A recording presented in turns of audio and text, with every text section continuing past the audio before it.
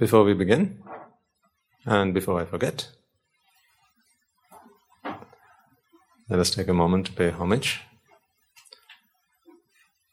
to the glorious one, the magnificent one, he who is the paragon of virtue, the epitome of wisdom, abundance of compassion, and the source of everything that is good in and around us. Let us take a moment to pay homage to the Supremely Enlightened One, the Lord Buddha.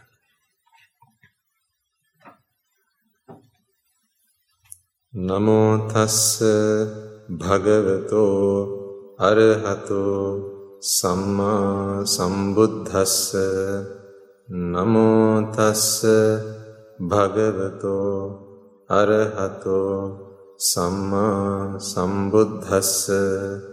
Namo tassa bhagavato arahato samma sambuddhassa. I have a few questions today. I think that's an essay question. I thought you'd be brief in your question. Look at that. That's your question. Okay, thank you.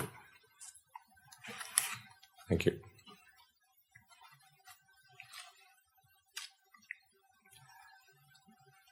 Do you recall that, I think week before, or was it the week before that? Can't remember now exactly. I explained to you that the Buddha, Dhamma and Sangha are really things that we ought to do. This is a practice, Pratipada.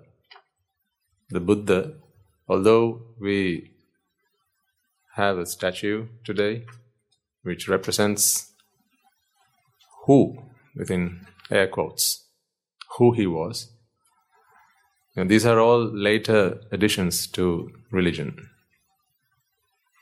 Now, I've got to be careful with some of the things I say,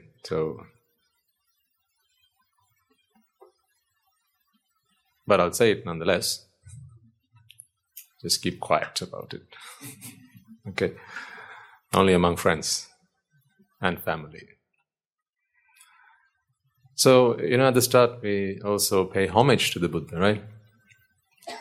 Namo tassa bhagavato arahato samma sambuddhassa. This is also the same. We say we pay homage to the Buddha. In fact, what we are saying is, I make a resolve to incline myself. That is Namo. I'll borrow the Sinhala term, just for most of you will be able to understand. Namano is to bend, or incline myself, to bend myself towards. Bhagava is a virtue. It is the ability to analyze things, to break things down, and for the purpose of reflection. We understand that there are things that seem compounded, but once you start splitting it up, analyzing it, now you get to the root of it. The root is ignorance and attachment. Sang. That is what sang means. So sangma is to do away with ignorance and attachment and then become Buddha, one who has eradicated suffering. So you see, Namo tassa bhagavato arahato samma sambuddhassa is what you've been trying to do right from the first day you got here. That's why the Buddha is not someone who went around saying, worship me, pay homage to me. He simply resembled, he simply represented Nibbana. What we believe today and see and understand today as He, these two letters, is really a practice. The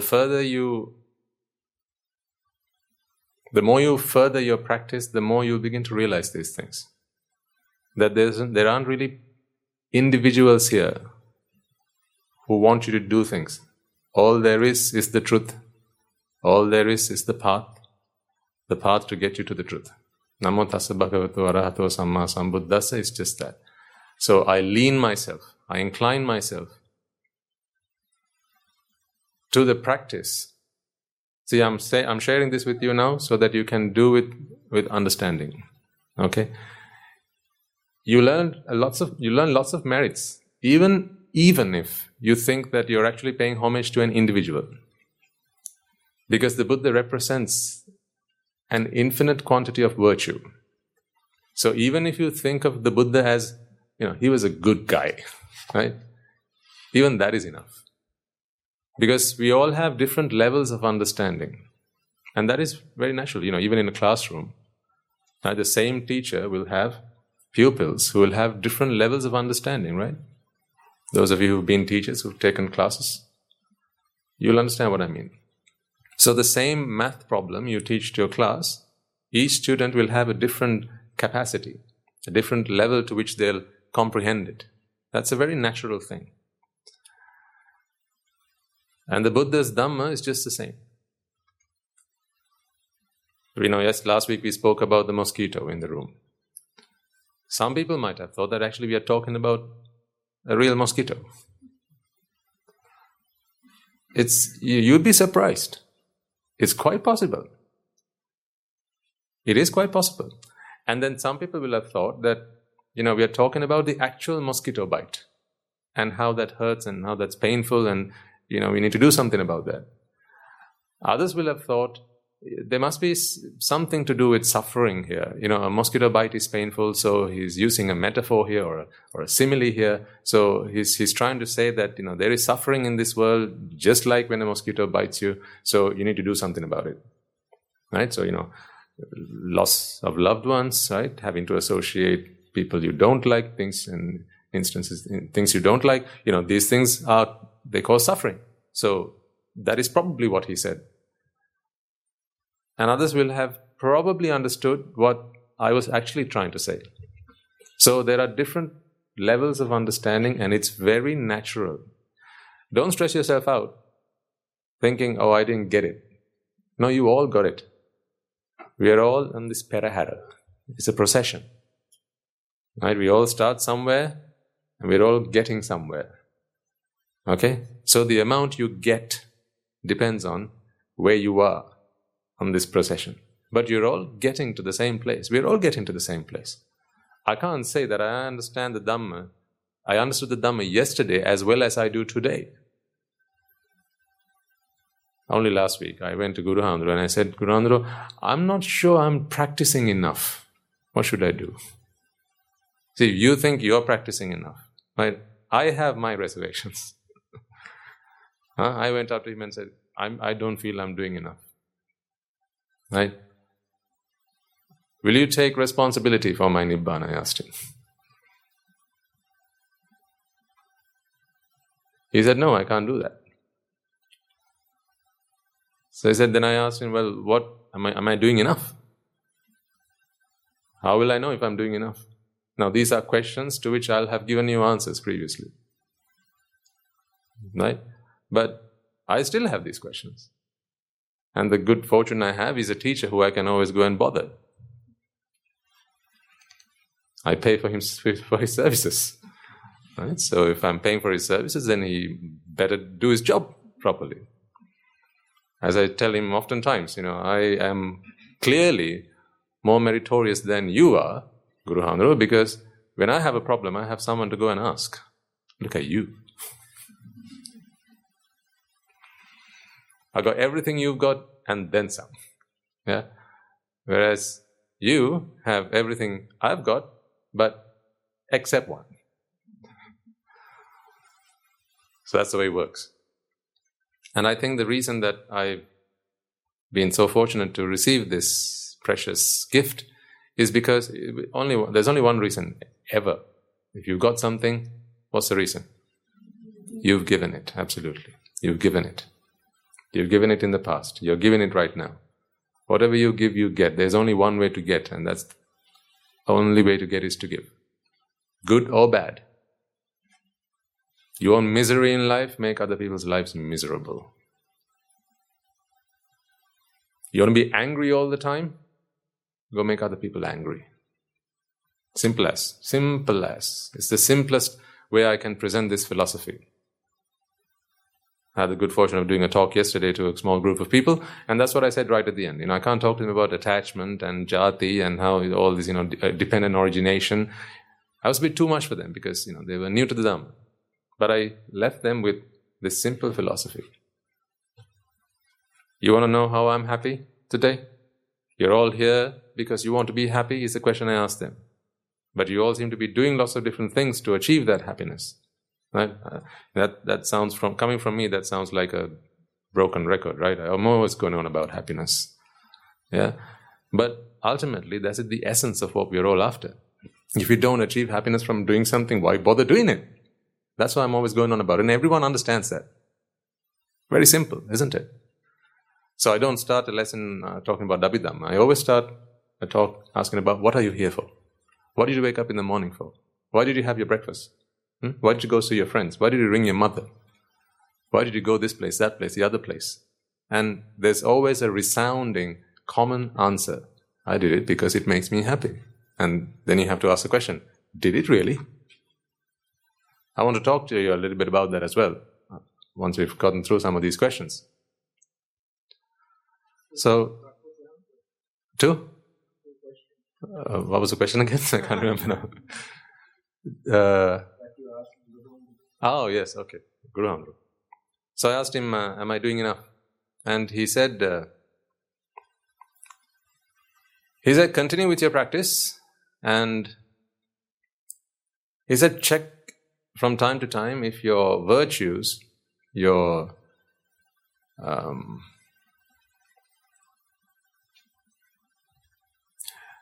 let's say, what would be a good word for samadhi? I don't want to say it's concentration, because it's not what it is. Sila, samadhi, panya. Can I use those terms for now? Panya is wisdom, sila is virtue, but I'm not sure I've gotten a word for samadhi yet, because it is not concentration. Say the power to reflect, the ability to reflect, maybe. Let's go with something like that. So he said, check yourself from time to time and see if your level of sila, samadhi and panya, they are on the decline. And if they are, then you can come and talk to me. If not, just carry on with your practice and don't come bother me again. That's what he said. He said, I can do the first one. I said, but not the next, not the last one. I'll be back in a few months. And I said to him, Guru Handru, I've always enjoyed in my life the presence of a teacher. I've been so fortunate that way. Oh boy, I've been so fortunate that way. Even from my school days, I've always had the good fortune of having some wonderful teachers. I am who I am because of them. There's no doubt about that. Absolutely none. Parents and teachers. And then when I started work, I found a fantastic mentor. So he was not my boss, but he was my mentor. And he taught me most of the things I know today about living a good and decent life as a knowledgeable person in worldly affairs. He obviously didn't know anything about Nibbana. But a lot of the tricks, techniques, principles that I use today to manage this organization of about 200 people we are right now. And the number is steadily growing. I don't know why you can't be at home. What's wrong there? Keep coming here. Don't know why. Isn't the food all right there at home? Here we only give you rice and curry. No pastas and spaghettis and bolognese. You don't get all that stuff. You don't know why you're coming here. So those principles that you have to use to manage an organization of this size, those things I learned from my mentor. I didn't know why I was learning them. Now I do. Had I known, I'd have learned even more. The first book he gave me was a book titled Eat That Frog. I can recommend it to anyone who's in the habit of procrastination. It's a good book by a chap called Brian Tracy. Did you come here for Nibbana? Oh, sorry. Wrong class. These are some of the things we teach in the leadership program at the monastery. Each of our higher ordained monks, they qualify for it, and we teach them leadership stuff. Good stuff. It's all good stuff if your objective and purpose are headed in the right direction. If you got your bearings straight, then it's all good stuff. What do you think about manipulation? Is that a bad thing? Depends. All depends. Depends why you want to manipulate. If you want to manipulate someone towards for their own salvation, for their own good, do it all you like. If you want to manipulate someone for your own good and not for theirs, then it's vicious. Best avoid it. Parents manipulate children all the time, don't they? You're masters of manipulation. Remember what he said when he came and asked for that bike? Or asked for computer time, TV screen time? You know what I'm talking about. And so do you. That's called the art of manipulation, Putta. Don't fall for it. Just keep making your demands. Tell them, I want to go to the monastery.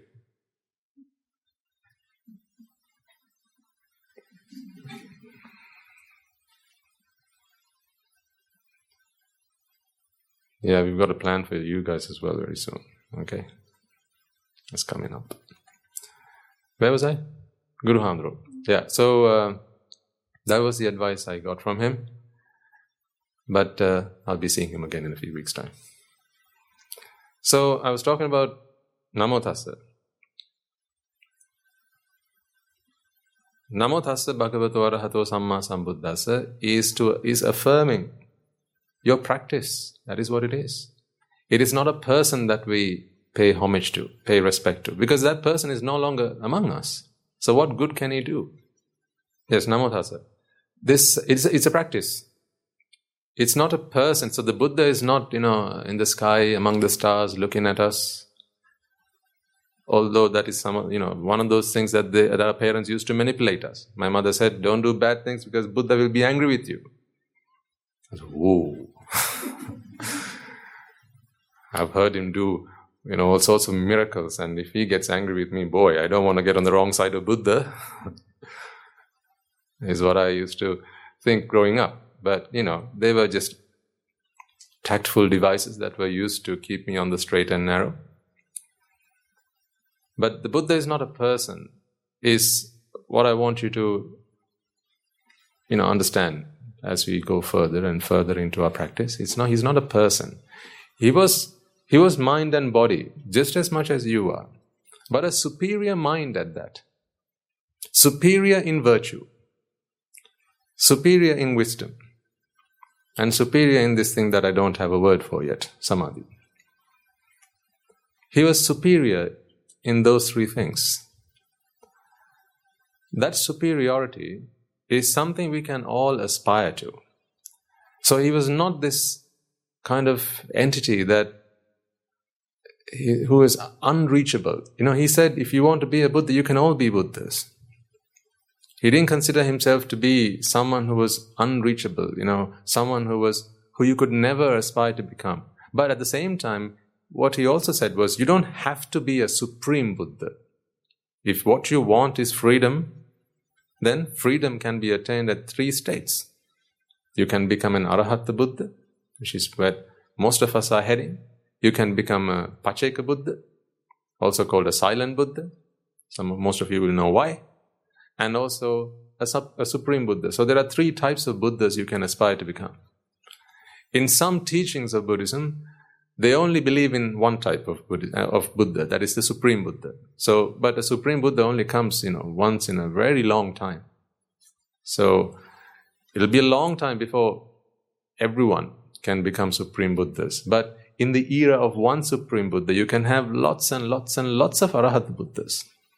All the stories, the great elders, most of the stories you'll have heard from Dasanandru, right? So they're about Arahata Buddhas, those who were able to free their minds from defilements. Simple as that. That's all you need to do to become a Buddha. And to aspire to that is what we affirm to when we say Namo Tassa Bhagavato Arahato Samma Sambuddha. So that's why I broke it down so that you can understand exactly what it means.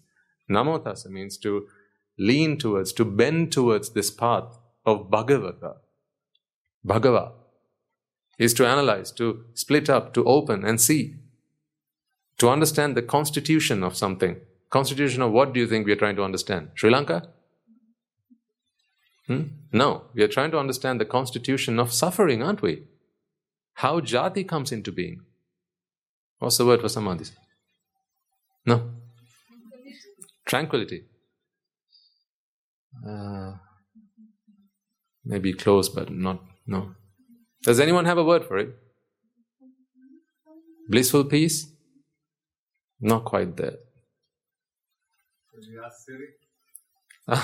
I think the gentleman just did. Okay, we'll try and find one. Put that for homework for you, okay? You're not coming to the sermon next week without having found a word for that. So, Bhagavato is that. What we're trying to do through these sermons is really to understand how this suffering comes into being, aren't we?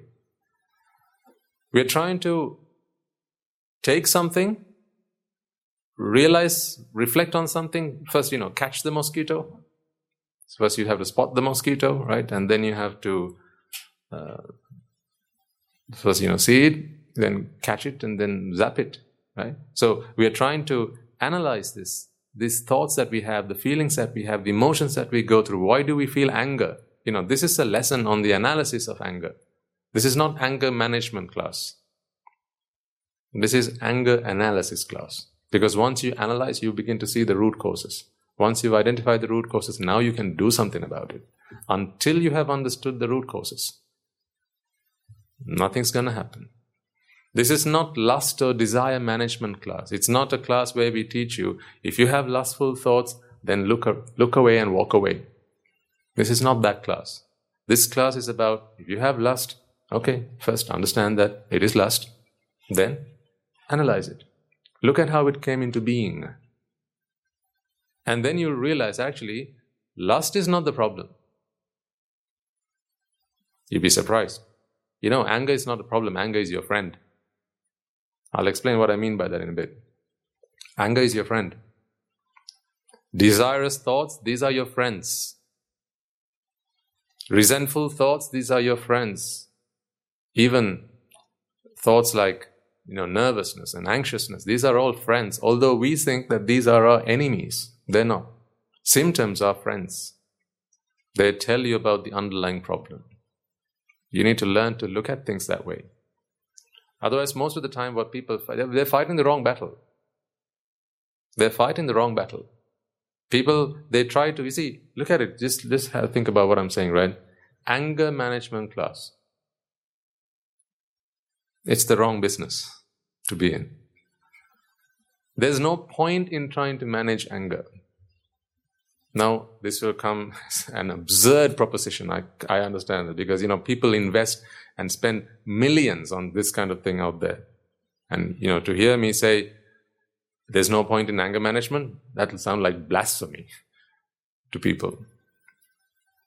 Right? They might shut this channel down by next week.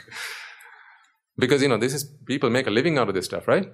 So, let me put a caveat around all these things I'm saying. This is only for people who are interested in Nibbana. If you're interested in Nibbana, then anger management is not the route to be going down. Anger eradication is something completely different. You can't get rid of anger unless you've looked at the root causes and dealt with them. The root cause is not anger. Anger is simply a manifestation of a much deeper problem. That is what we are trying to talk about. That is the mosquito. Anger is like the bumps that you feel on your arms and your legs and your body when a mosquito bites you. It's that sting that you sense when you get that mosquito bite. It's the itch that you get. It's the allergic reaction. Histamine doing its job there.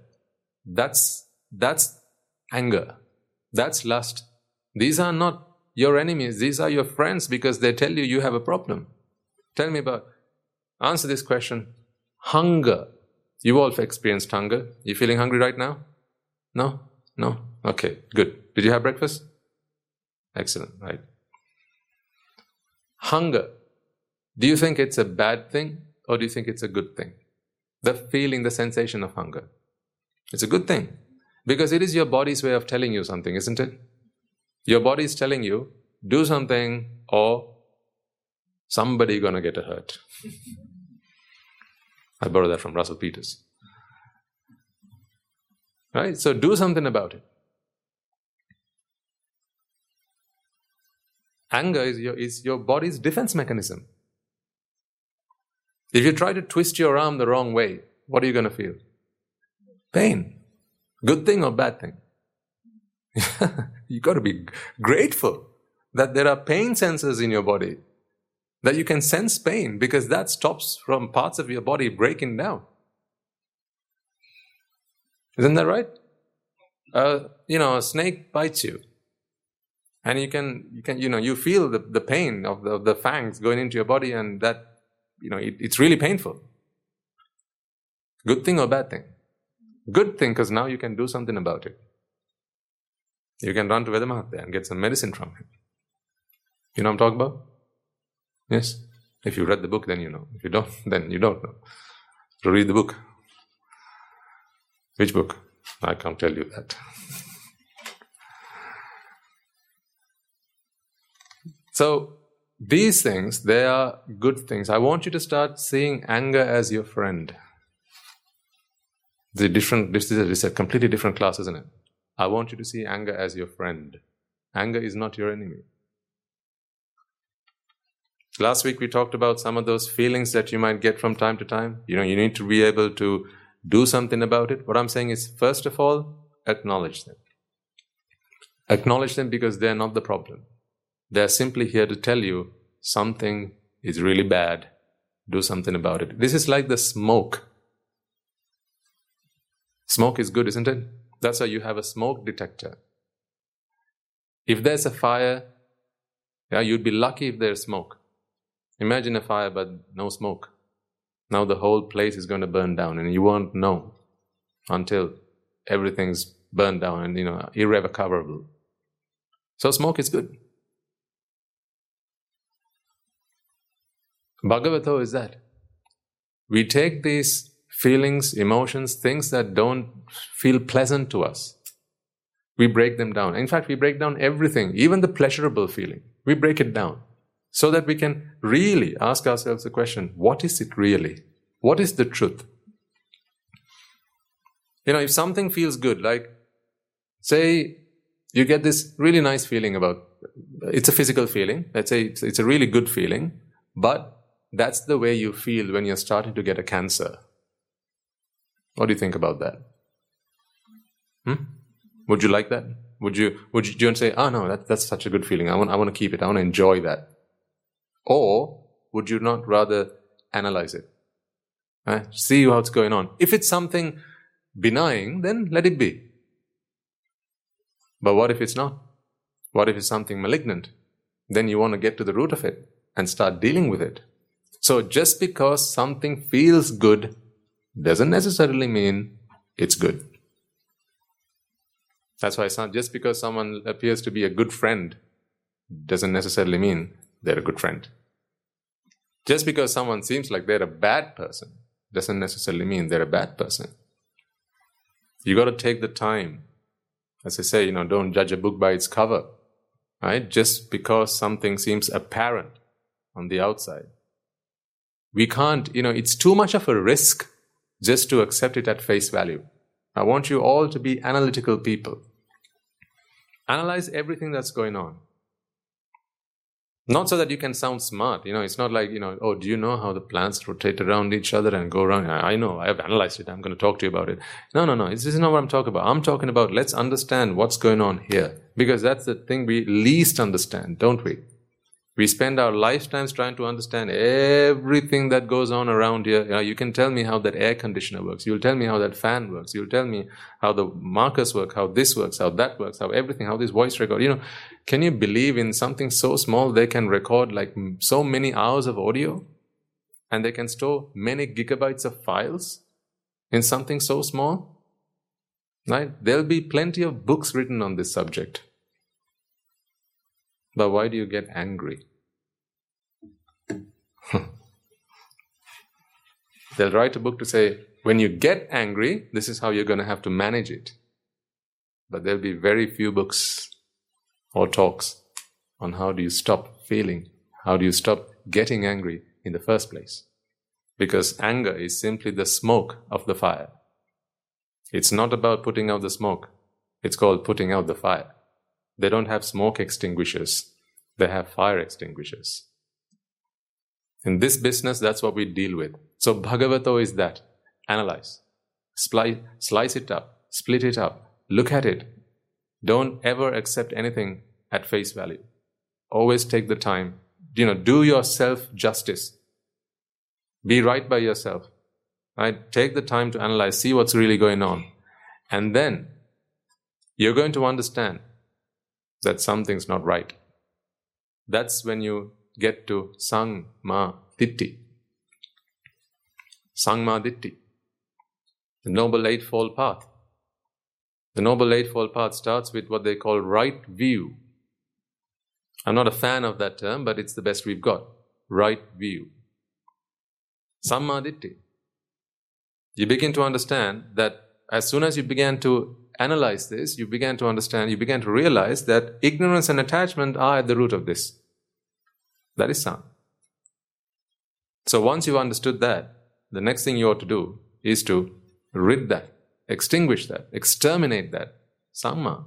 So we call him Samma Sambuddha. Actually, it's not him we call Samma Sambuddha. That's the thing. That's the point here.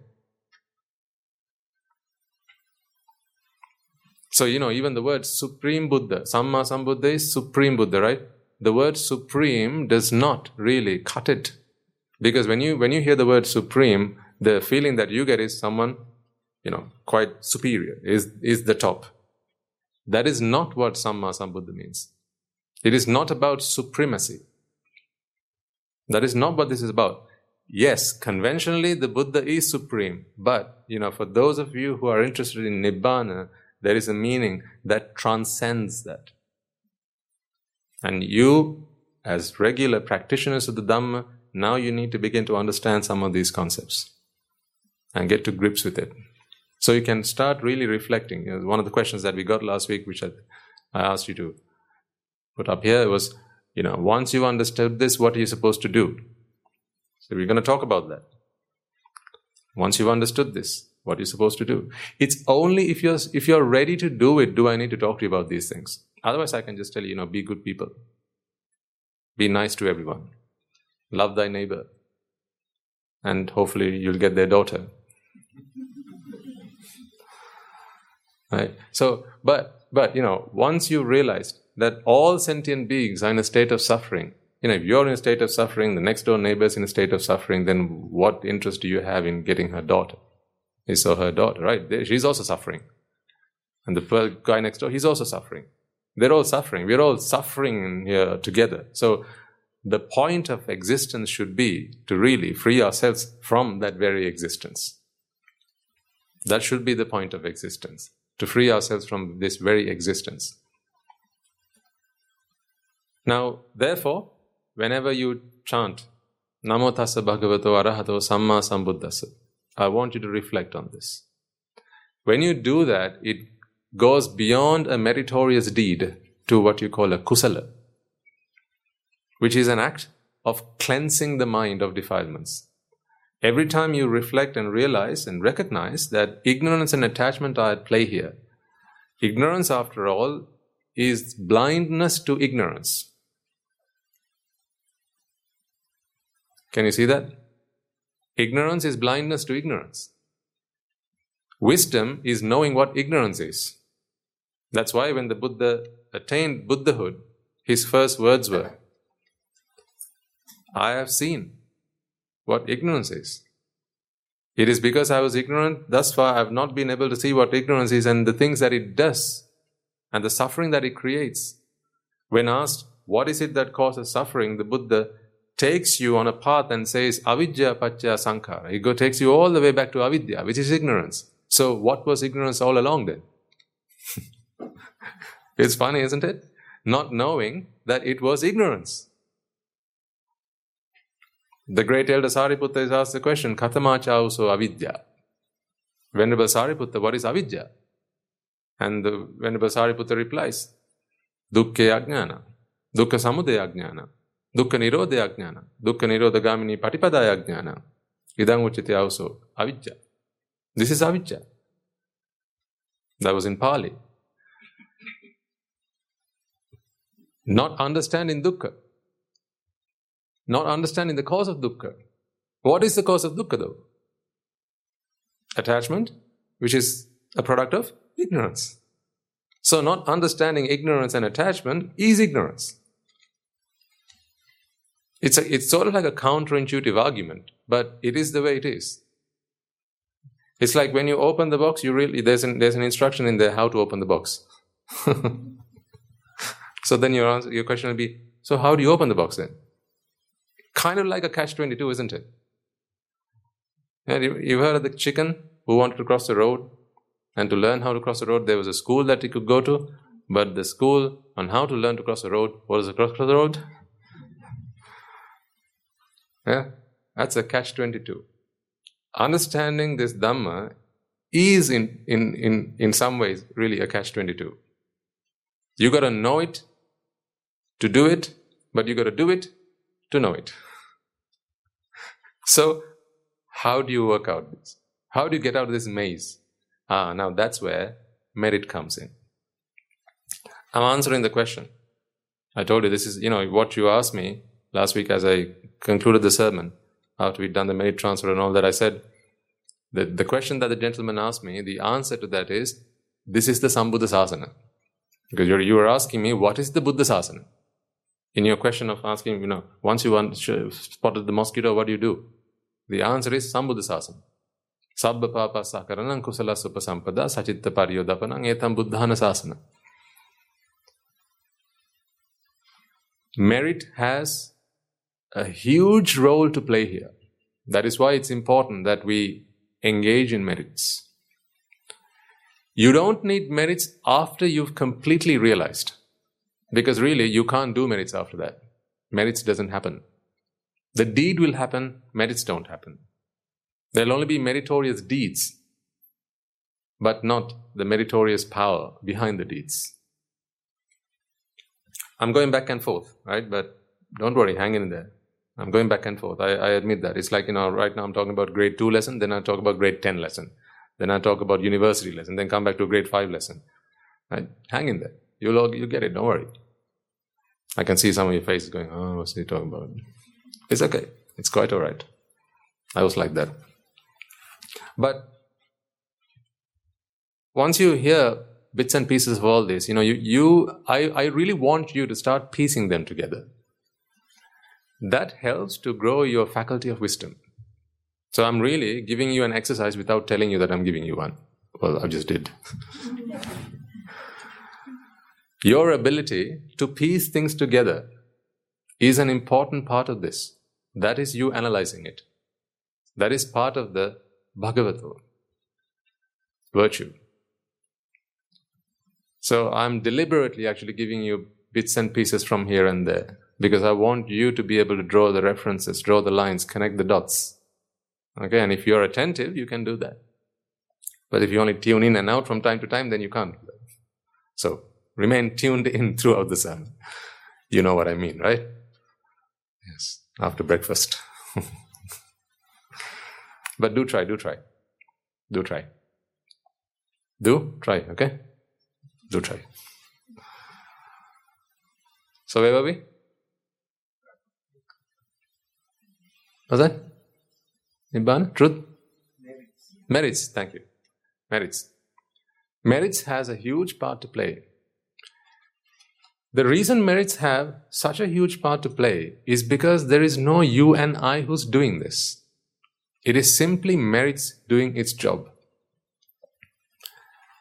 Yesterday, I was doing some walking meditation on the promenade, or what I call the Valley Malu.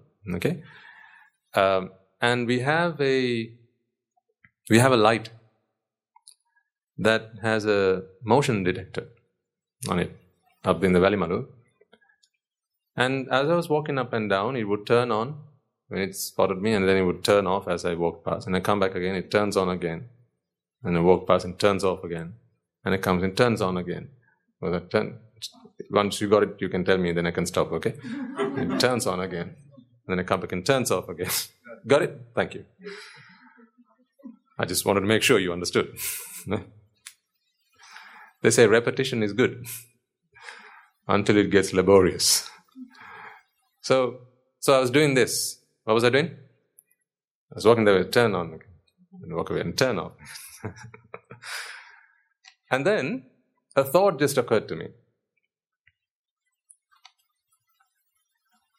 The thought that occurred to me was, I remembered a time when I was younger, or maybe let's say younger here, not necessarily younger here, but younger here. That was what, last week. Okay, so I remember a time when, things used to happen and I would feel that I was special when they happened. I'll give you an example. I mean, this is one, but I'll give you another example. Let's say someone's trying to open a bottle. There's a lid, it's pretty tight, you're trying to open a bottle, right? So someone's really putting all the effort they can and trying to do it. And you can see this person attempting to do this. But it's not opening. What are you generally inclined to do and say at this time? Let me try, I said. Let me try. Now, let's say it opened when you tried. When you try and it opens, right? Now, honest to heart, I want you to answer this question. Don't you feel special? Don't you feel that it was you who was able to open that? There's something special about you that meant that you could open the bottle. We find ourselves doing this all the time. Whenever someone tries to do something, let me do it. Let me have a go. I'll try. Now, I really need you to understand this the right way, because there is some validity in this. Okay? So it's like if you try to fly, a bird with wings is going to look at you and go, let me try it. Okay? And the bird is successful. Birds of flight, right? They can fly. So there is such a thing, that there are some things that some people can do and some things that other people cannot do. But it's not because they are special. It's simply because that is a vipaka. That is the way it's meant to be. That is the way it's supposed to be. That is the way it's constructed. That is the process. It has the factors that allow it flight. That is why a bird can fly, not because it feels that I am special and I can fly. That feeling of this I am special, that is the thing that we're trying to identify here, because that is the mosquito. So as I was walking up and down, I was looking at the light and go, oh, look at that. It's responding to me. But no, it wasn't. It wasn't responding to me, because if you chucked a rock or a stone there, the light would still come on. It's pretty sensitive, that one. It will still come on. And it doesn't have to be me. But when I'm the only one there and I'm walking up and down, you get this feeling like, so it's responding to me. You need to catch this when it happens. When you're trying to turn the ignition of your car, right? Someone, let's say the wife is trying to do that. She's trying to turn on the car. Try once, try again. What does a good husband generally feel he can do at this point? Huh? Come on. Can't even start the car. Right? So you feel that there is something special about you that can get the car to start, but you know clearly that the only thing you can do is also just turn the key. And just imagine if the car did start when you did it. Now, how would you feel at that point? See? I'm special and the car would start for me. Well, who do you think? Knight Rider? Yeah? The car doesn't respond to you. The car doesn't respond to you. You're not Michael Knight. And this is not Kit. Right? It's not like the car responds to you. The car responds to a process, because the car is a process. Ignition is a process. And provided the factors, the causes are lined up in the right configuration, it will work. But from time to time, you will feel that you're someone special, doing something special, you're capable of something special. I want you to get out of that mindset. For that, you have to first be conscious when it happens. That's why the 4-step approach. Catch it first. Be cognizant of this. Be aware that this is going on. Awareness is a very, very, very important part of Buddhist practice. You need to be aware what's going on. So this awareness is not the mundane awareness of, the birds are chirping, the sun is rising, it's raining, the trees are blowing in the wind. That is not the awareness I'm talking about here. That is a very mundane awareness. It's not bad. You need to be aware of your surroundings so that you get into all sorts of problems. But I'm talking about an awareness where you're aware of what's going on here and you catch it when something's not right. It's like when your car makes a noise, you're aware of that. And you know something's wrong, needs fixing. Yeah, that kind of awareness is very important. The samma awareness, not samma. These are not the English words, right? I'm referring to the Pali words. Awareness of what ignorance and attachment are doing. You need to be aware of them. That awareness is where all this starts. Where the practice starts. Where the pratipada, this practice starts. You need to be aware. You need to be able to catch it. This is mindful awareness. Mindful of what? Not mindful. It's mindful. Being mindful about ignorance and attachment and what it's capable of, what it's doing to you. That awareness is very important. That is based in wisdom. I think so, yeah. I think that and then some, madam. We'll get there. No, absolutely, yeah. I was thinking the same. Thank you. Great minds, huh? So, I was thinking along the same lines. But I'm close, but I'm not there yet. Because samadhi to me means something a lot more than what I'm just saying right now. I mean, I say the word panya as wisdom. We think we understand panya. That is the lack of panya. Thinking that we understand panya. If you want to know what wisdom is, go and ask the source. Go and ask the oracle. Then he'll tell you what wisdom is. Our understanding of everything is just so limited. But that's okay. We don't need to understand everything in every detail. We don't need that. To do what we need to do, we just need to understand to some extent. That's all. So we're fine with that. We're happy with that. So being mindful means having the Dhamma always running in your mind. So I suppose that is where the good lady comes from with this meaning of samadhi there. Samaya, again it's an English, a Sinhala term, samaya is religion or philosophy. And to be drawn to the samaya, you'll have heard the expression, ratadaya samaya. Sorry, I'm using a bit of Sinhala today in the sermon.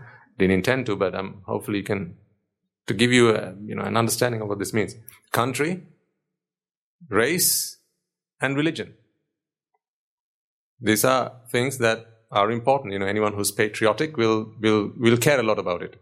I'm not saying I'm a patriotic person. I'm saying, these are terms that are used out there, and there are plenty of songs and various things to talk about ratadaya samaya. But samaya is religion. So samaya is where this meaning of samadhi comes from.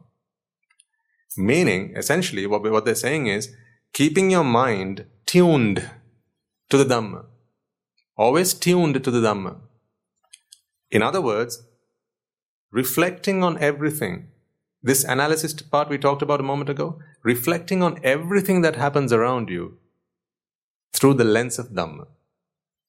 That would be a description of what samadhi is. So what Guru Hamdra was saying is, if you begin to lose the ability to look at things through Dhamma, what would happen then? How would I know that I'm losing that ability? Smoke. Smoke. That's not a verb.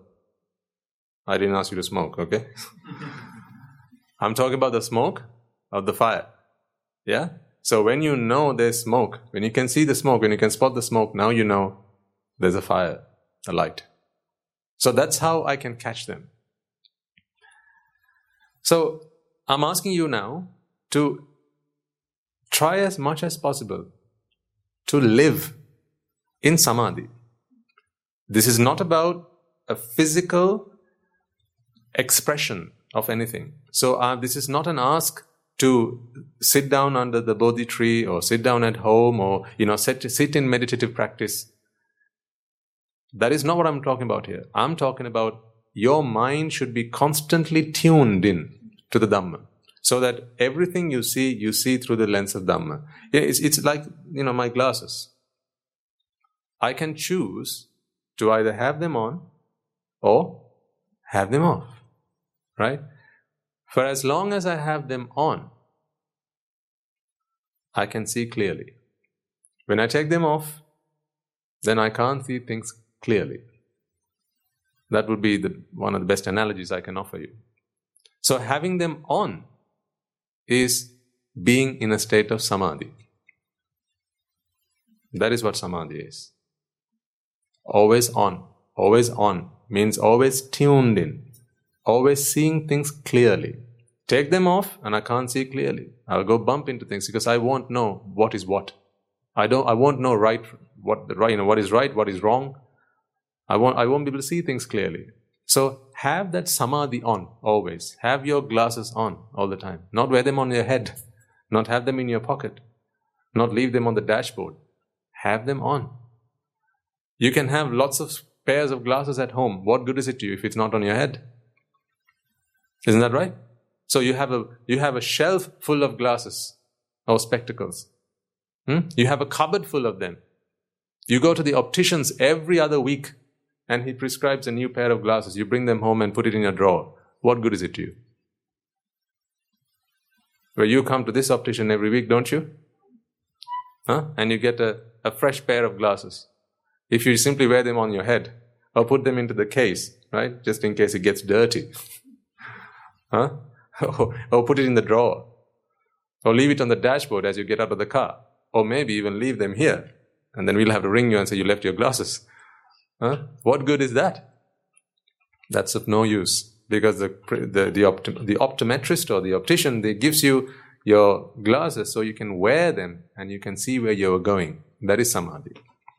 And once you start looking at the world through samadhi, now you begin to see things insightfully, which is wisdom. You see insightfully, meaning you get sight of what's inside. That's how I can really express it. That's how I understand the word insight. You get sight of what's inside. You get to, we talked about the Bhagava, right? Open things up, analytical view, and then see the sun. See the sun? Therefore, you begin to now work on the Ma, right? You getting this? Okay. This practice is Namo Tassa Bhagavato Arahato Samma Sambuddhassa. That's what I'm saying. These words it's not just a prayer and an anthem. It's not a prayer and an anthem. It's something much, much, much more and profound than that. Every time we chant those words, it is a meditation that we do. It is a reflection that we do on our purpose. The Buddha was not someone who asked for veneration or worship or respect because he realized, I am not a person who's there to respect them. It was he who realized this in the first place. So why would he ask for anyone's respect? He did not ask for that. But if none of this makes sense, then respect the Buddha. Respect who you think the Buddha is. Because that's still meritorious. those meritorious deeds and the meritorious power that comes out of that will help you get to the understanding that I'm talking to you about. You shouldn't bypass that road. That would be very dangerous, very precarious. If you bypass that, so you go from being a bad person to try and becoming a great person, bypassing the good person, doesn't work. Then you're simply polishing. There's a word I don't want to use. Starts with a T, ends with a D. It's called polishing one of those things. I don't want to use that word. So you shouldn't polish that. Excreta. Okay? Yeah. So you shouldn't polish one of those things, because then, on the outside it looks wonderful. Look, it's shining, glistening. But on the inside, it's just dirt. There's no good doing that. So this is why I say this is a practice. This practice should be fulfilled one step at a time. That's why respecting your parents is where we should start this. Respecting your elders is where we should start this. This is why we talk about this quite a lot. That's why Guru Swami Namaste goes on about this, the virtues and the Suddhagati and so on. Being a white man. White man? What's wrong with being a black man? That's not the white man we're talking about here. White in virtue. Not dark. White in virtue. White in practice. White in your approach to other people.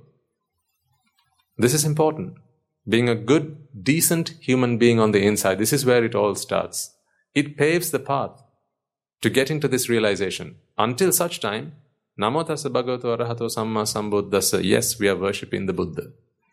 The Buddha that lived 2,500 years ago. He lived 45 years of his practice, his service to the sasana, and at 8 years he passed away. That Buddha. Fine. Start there. But I'm saying this is where you need to get to. And maybe there's more.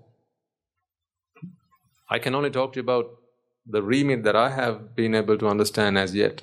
Beyond this, there'll be more. Because remember, I'm not the Buddha. This is not the Buddha giving you a talk. So this talk will not be comprehensive in any way. It'll talk to you. It'll contain the journey that I have come on and how far I've gotten thus far.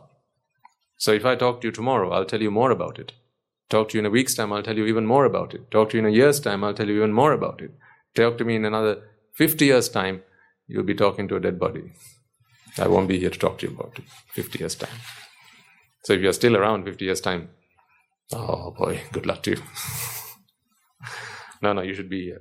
50 years' time, you should be here, right? You'll be here, won't you? 50 years' time? Yeah.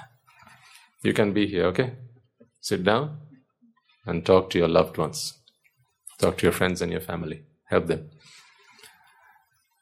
Right, let me go through some of these questions and see if I can get you some answers to them.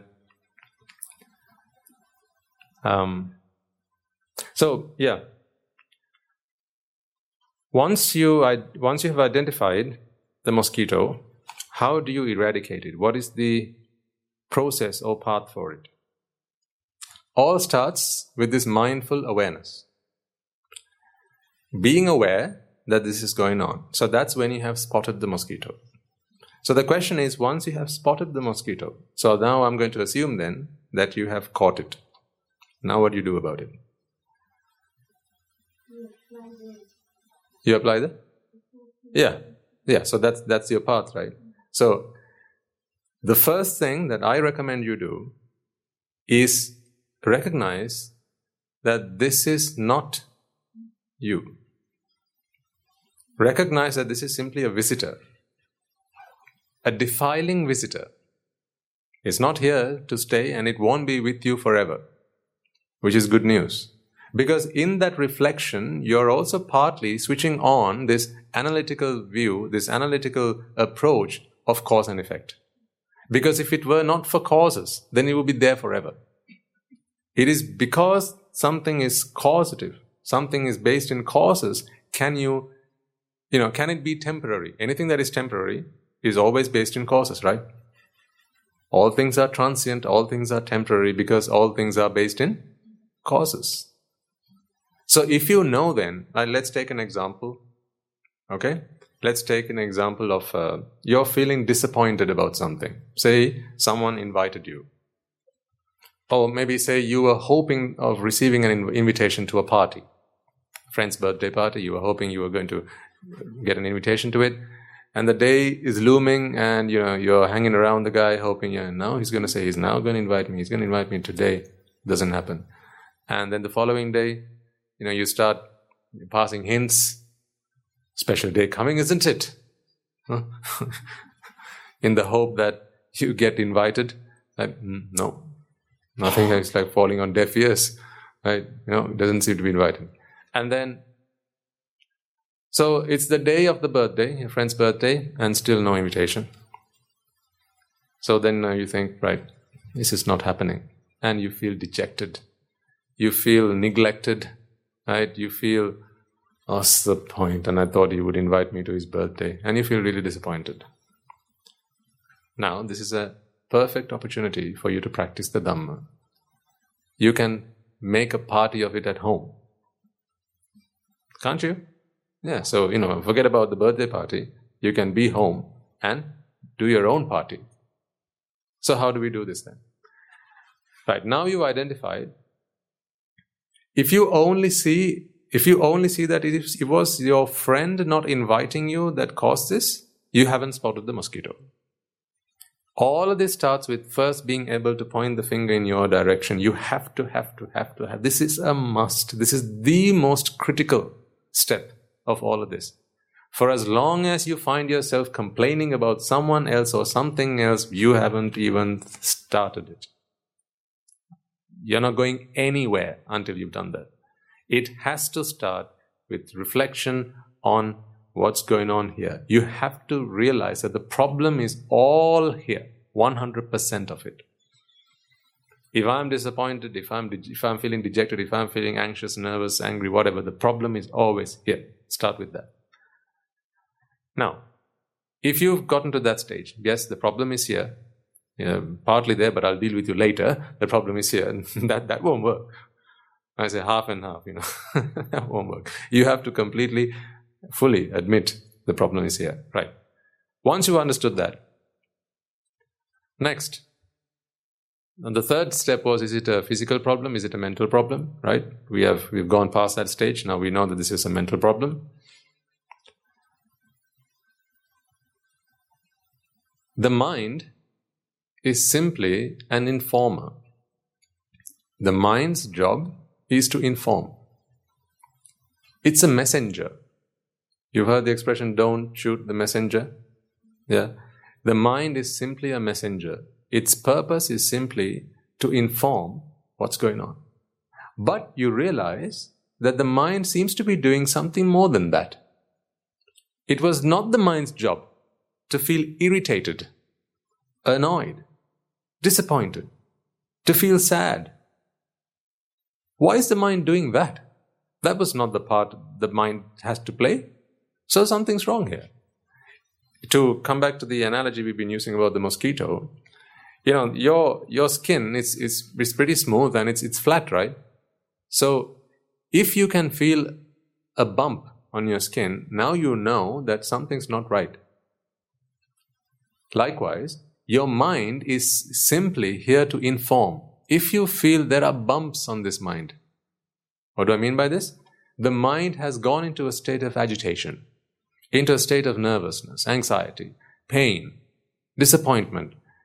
First, I want you to catch that the mind is doing something it's not supposed to be doing. If you were air traffic controller, if you're an air traffic controller and you see the flight path of an aircraft, okay? So say it's supposed to take off from Perth and then land in Colombo, right? And you chart the path of your flight, right? And you see it's starting to go towards Tokyo. Something's not right. Yeah, exactly. Either someone's fallen asleep at the wheel, or chances are the aircraft has been kidnapped. Right? So now the alarm bells start going off. I think they're in trouble, so we need to do something about it. Whenever you feel that the mind is doing something it's not supposed to be doing, now the alarm bells need to start going off. You need to do something about this. It has been kidnapped, or rather hijacked, would be the better word for that context.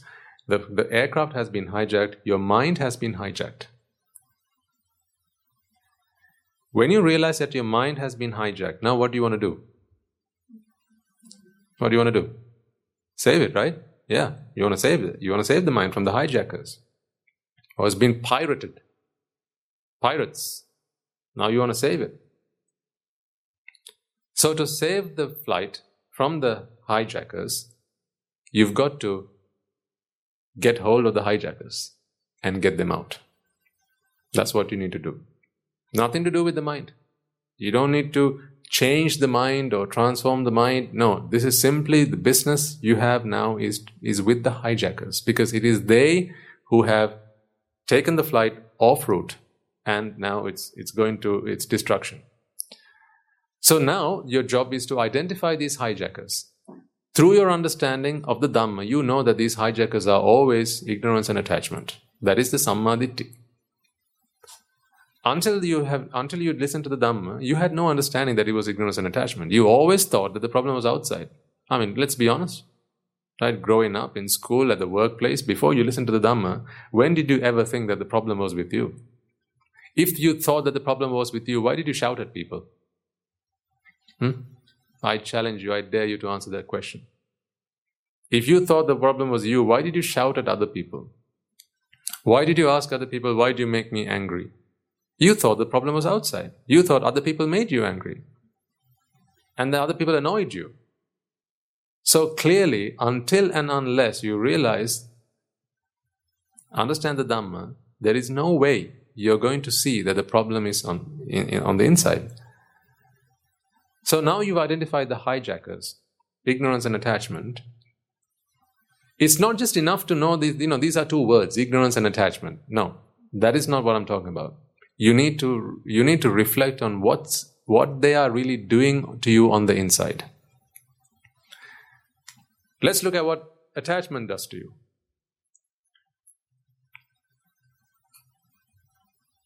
We took the example of not being invited to a party. Find out what you're attached to. Start with that. Find out what you're attached to.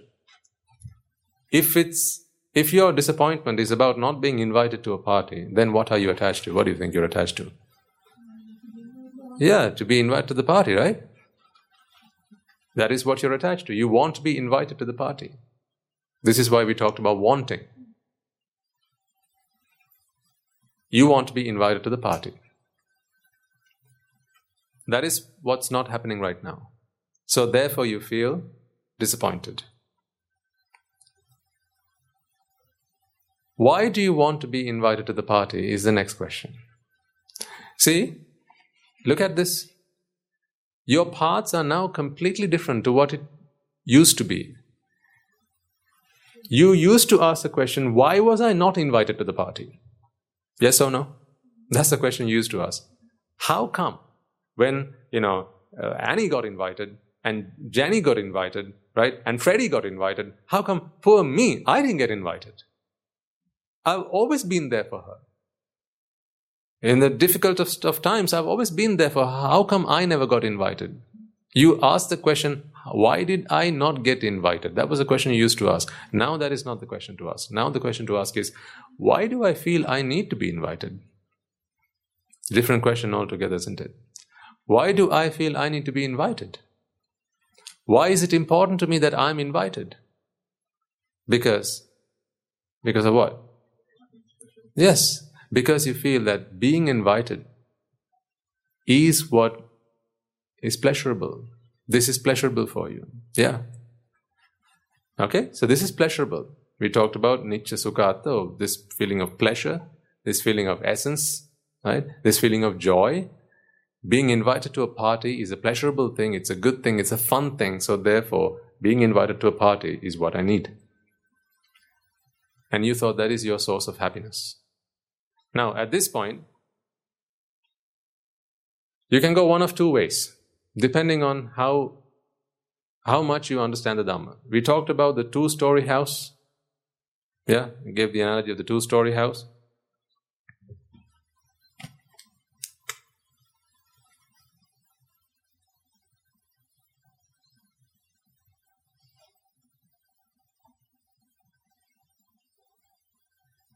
Don't comment on my art.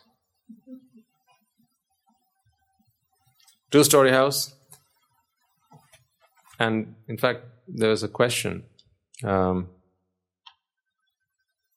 I'll come to that later. If you've by this point spotted that you like or want to be invited to the party, you've seen the top floor. Okay? You've now spotted the top floor. You're now on the top floor. You haven't come to the bottom floor yet. You're up there here. I wanted to be invited to the party. That is where this problem is. If I didn't want to be invited to the party, then I wouldn't have had this problem. That's a good start. And it's effective. Then you think about, see, attachment is what's causing this problem. See, you've already started this. Attachment is what's causing the problem.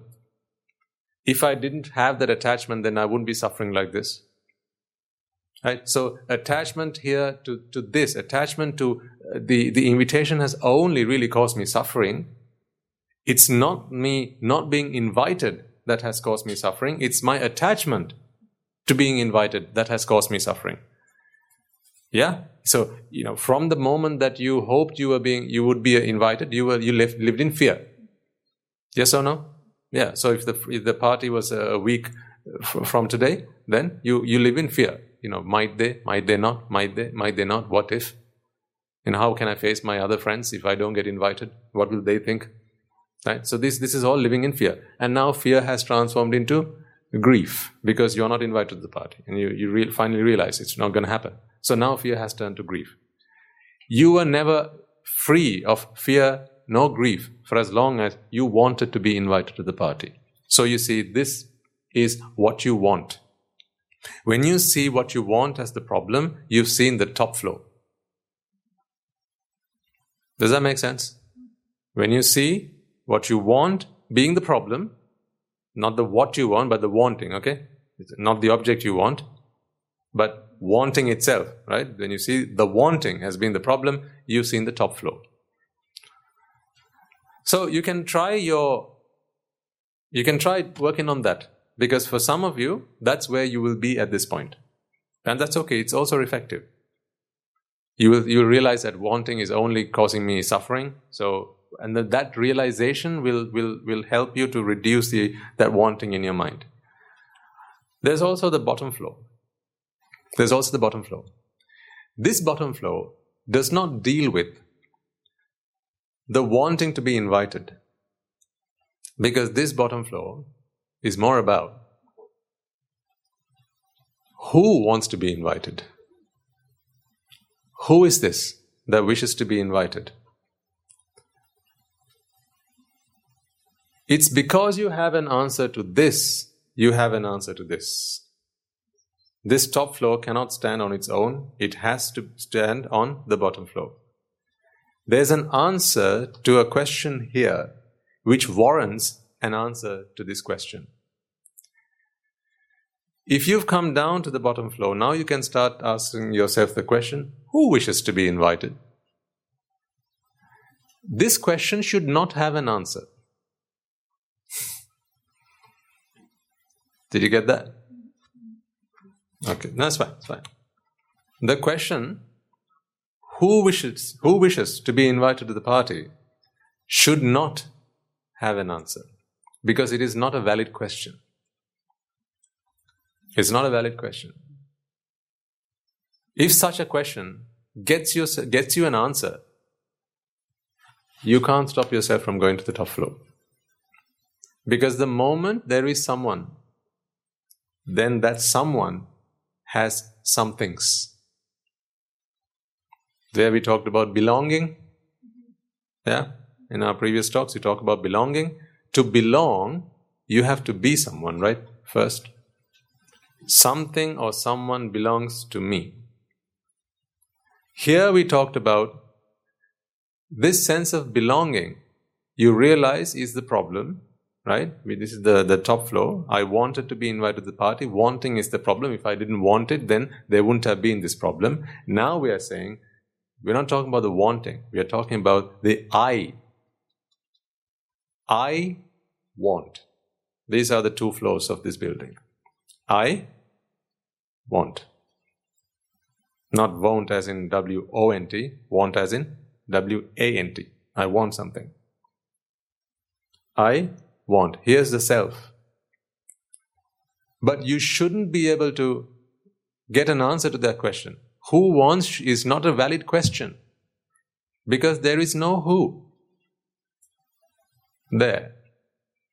But you can't stop yourself from feeling an answer to that question. You sense an answer to that question.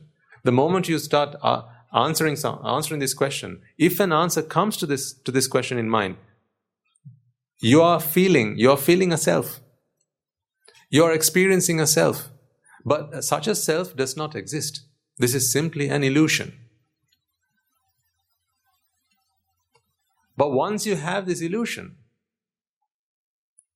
now there are other things that will be associated with that illusion. It's like if you remember baby Natasha. At the moment the mother thought that she had a baby, now the baby had to be taken to a school. She had to be given a bath. She had to be fed. She had to be clothed. She had to be, played with. She needed toys and so on. So, see, baby, food. Baby, toys. Baby, friends. Baby, school. Baby, hobbies. Baby, nice things to eat. Places to go, and so on. It's only because you have the baby do you now have these problems up here. I'll explain it, don't worry. Let's take that analogy for a second. If this is your baby, now, once you have a baby, once you have a child, you have lots of things that you need to provide to that child. You need to feed it, you need to wash it, you need to dress it, you need to look after its education, friends, and so on. And if it was food, for instance, the baby likes to eat Farley's rusks. If you can't find it, now the baby's going to cry. So, this is what the baby wants. But what if the baby didn't exist at all? Then no wants, right? You have things you want has all of it. The sentence I just said has all of it. You have things you want. You can't ask the question, what want? Can you? What do want? Can you ask that question? What do want? Complete that sentence. What do you want? So if there's no you, then from there on, there are no more questions around this you. There's no what do you want, what do you don't want, what do you like, what don't you like. You get me? So, it is because you have this bottom floor, this top floor can exist. So we are talking about not being invited to a party and you're feeling disappointed. Your initial analysis of this problem was, I wanted to be invited to the party. That was the problem. So if I didn't want it, then there wouldn't have been a problem. This is okay until the next thing you want comes along. Yeah, exactly. Until the next thing comes along, this is okay. Because now you don't want the party, but what if you want, someone to ring you, someone to give you a call, someone to go out with? Right? Okay, if they're not inviting me to the party, then I'll go to the disco with a friend. I'll go to a restaurant and have something. I'll be by myself. That's fine. I'll listen to some music. Watch TV. Again, there are other things you'll want. Because for as long as there is this I, you can't stop there being wantings. Wantings will always exist for as long as you exist. For as long as there's the self, there's always going to be things that you will want to belong to you. We're talking about this concept of separation, right? The moment you feel the self,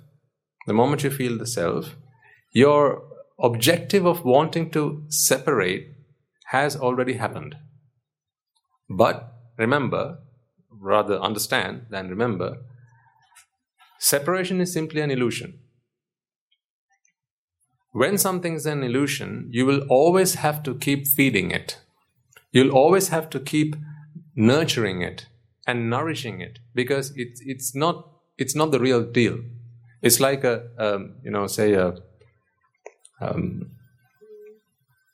do you call them? Say a hologram.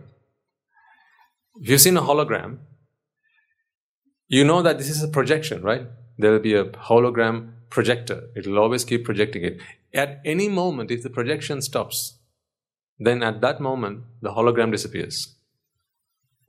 Meaning, if something does not really exist, to give the impression that it exists is a constant activity. You can't stop it for a moment. At that moment, it's going to disappear and it won't be there anymore. You have to constantly keep feeding it. It's like, I'll take another example of, say, a fountain. Yeah? See, a fountain is not something that really exists. It is not a fixed object, is it? A fountain will only exist for as long as the motor is running. So therefore, the motor has to constantly keep pushing the water up.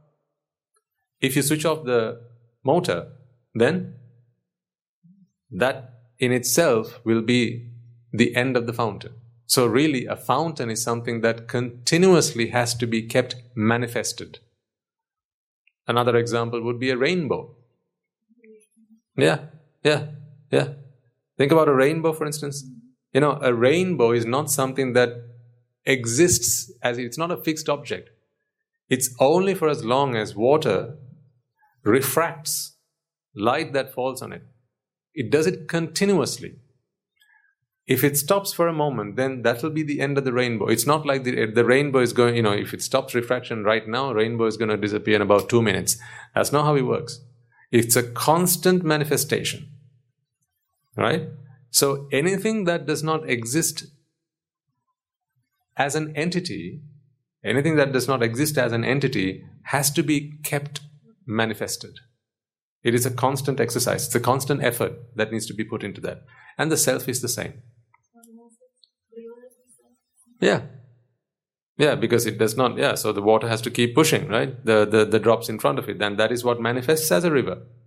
So, this process of manifestation has to happen in this mind constantly.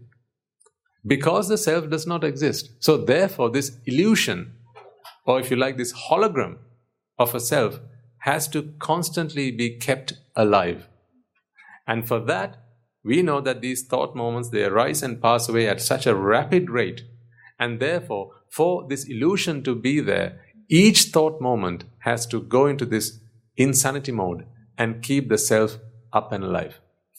So that's happening constantly in this mind. That is what gives you this constant feeling of a self. But remember, in our 4-step approach, once you identify that this is a problem with the mind, the next step for you to do was to ask the mind to mind its own business. It is not the mind's business to do this, just as much as it is not the skin's business to give you bumps.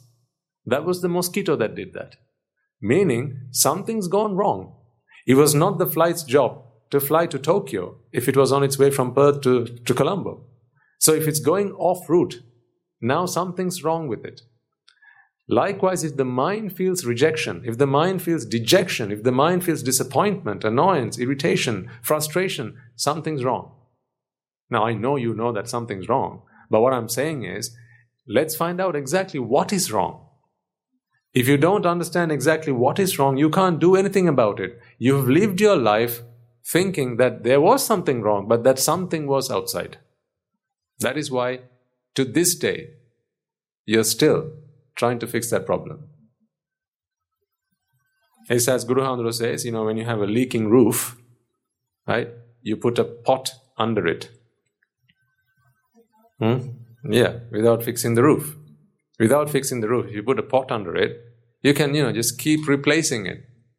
Once it fills to the brim, take it out, turn it, throw the water out, bring it back in again. Or you can create a better system to do that. Maybe you can automate it.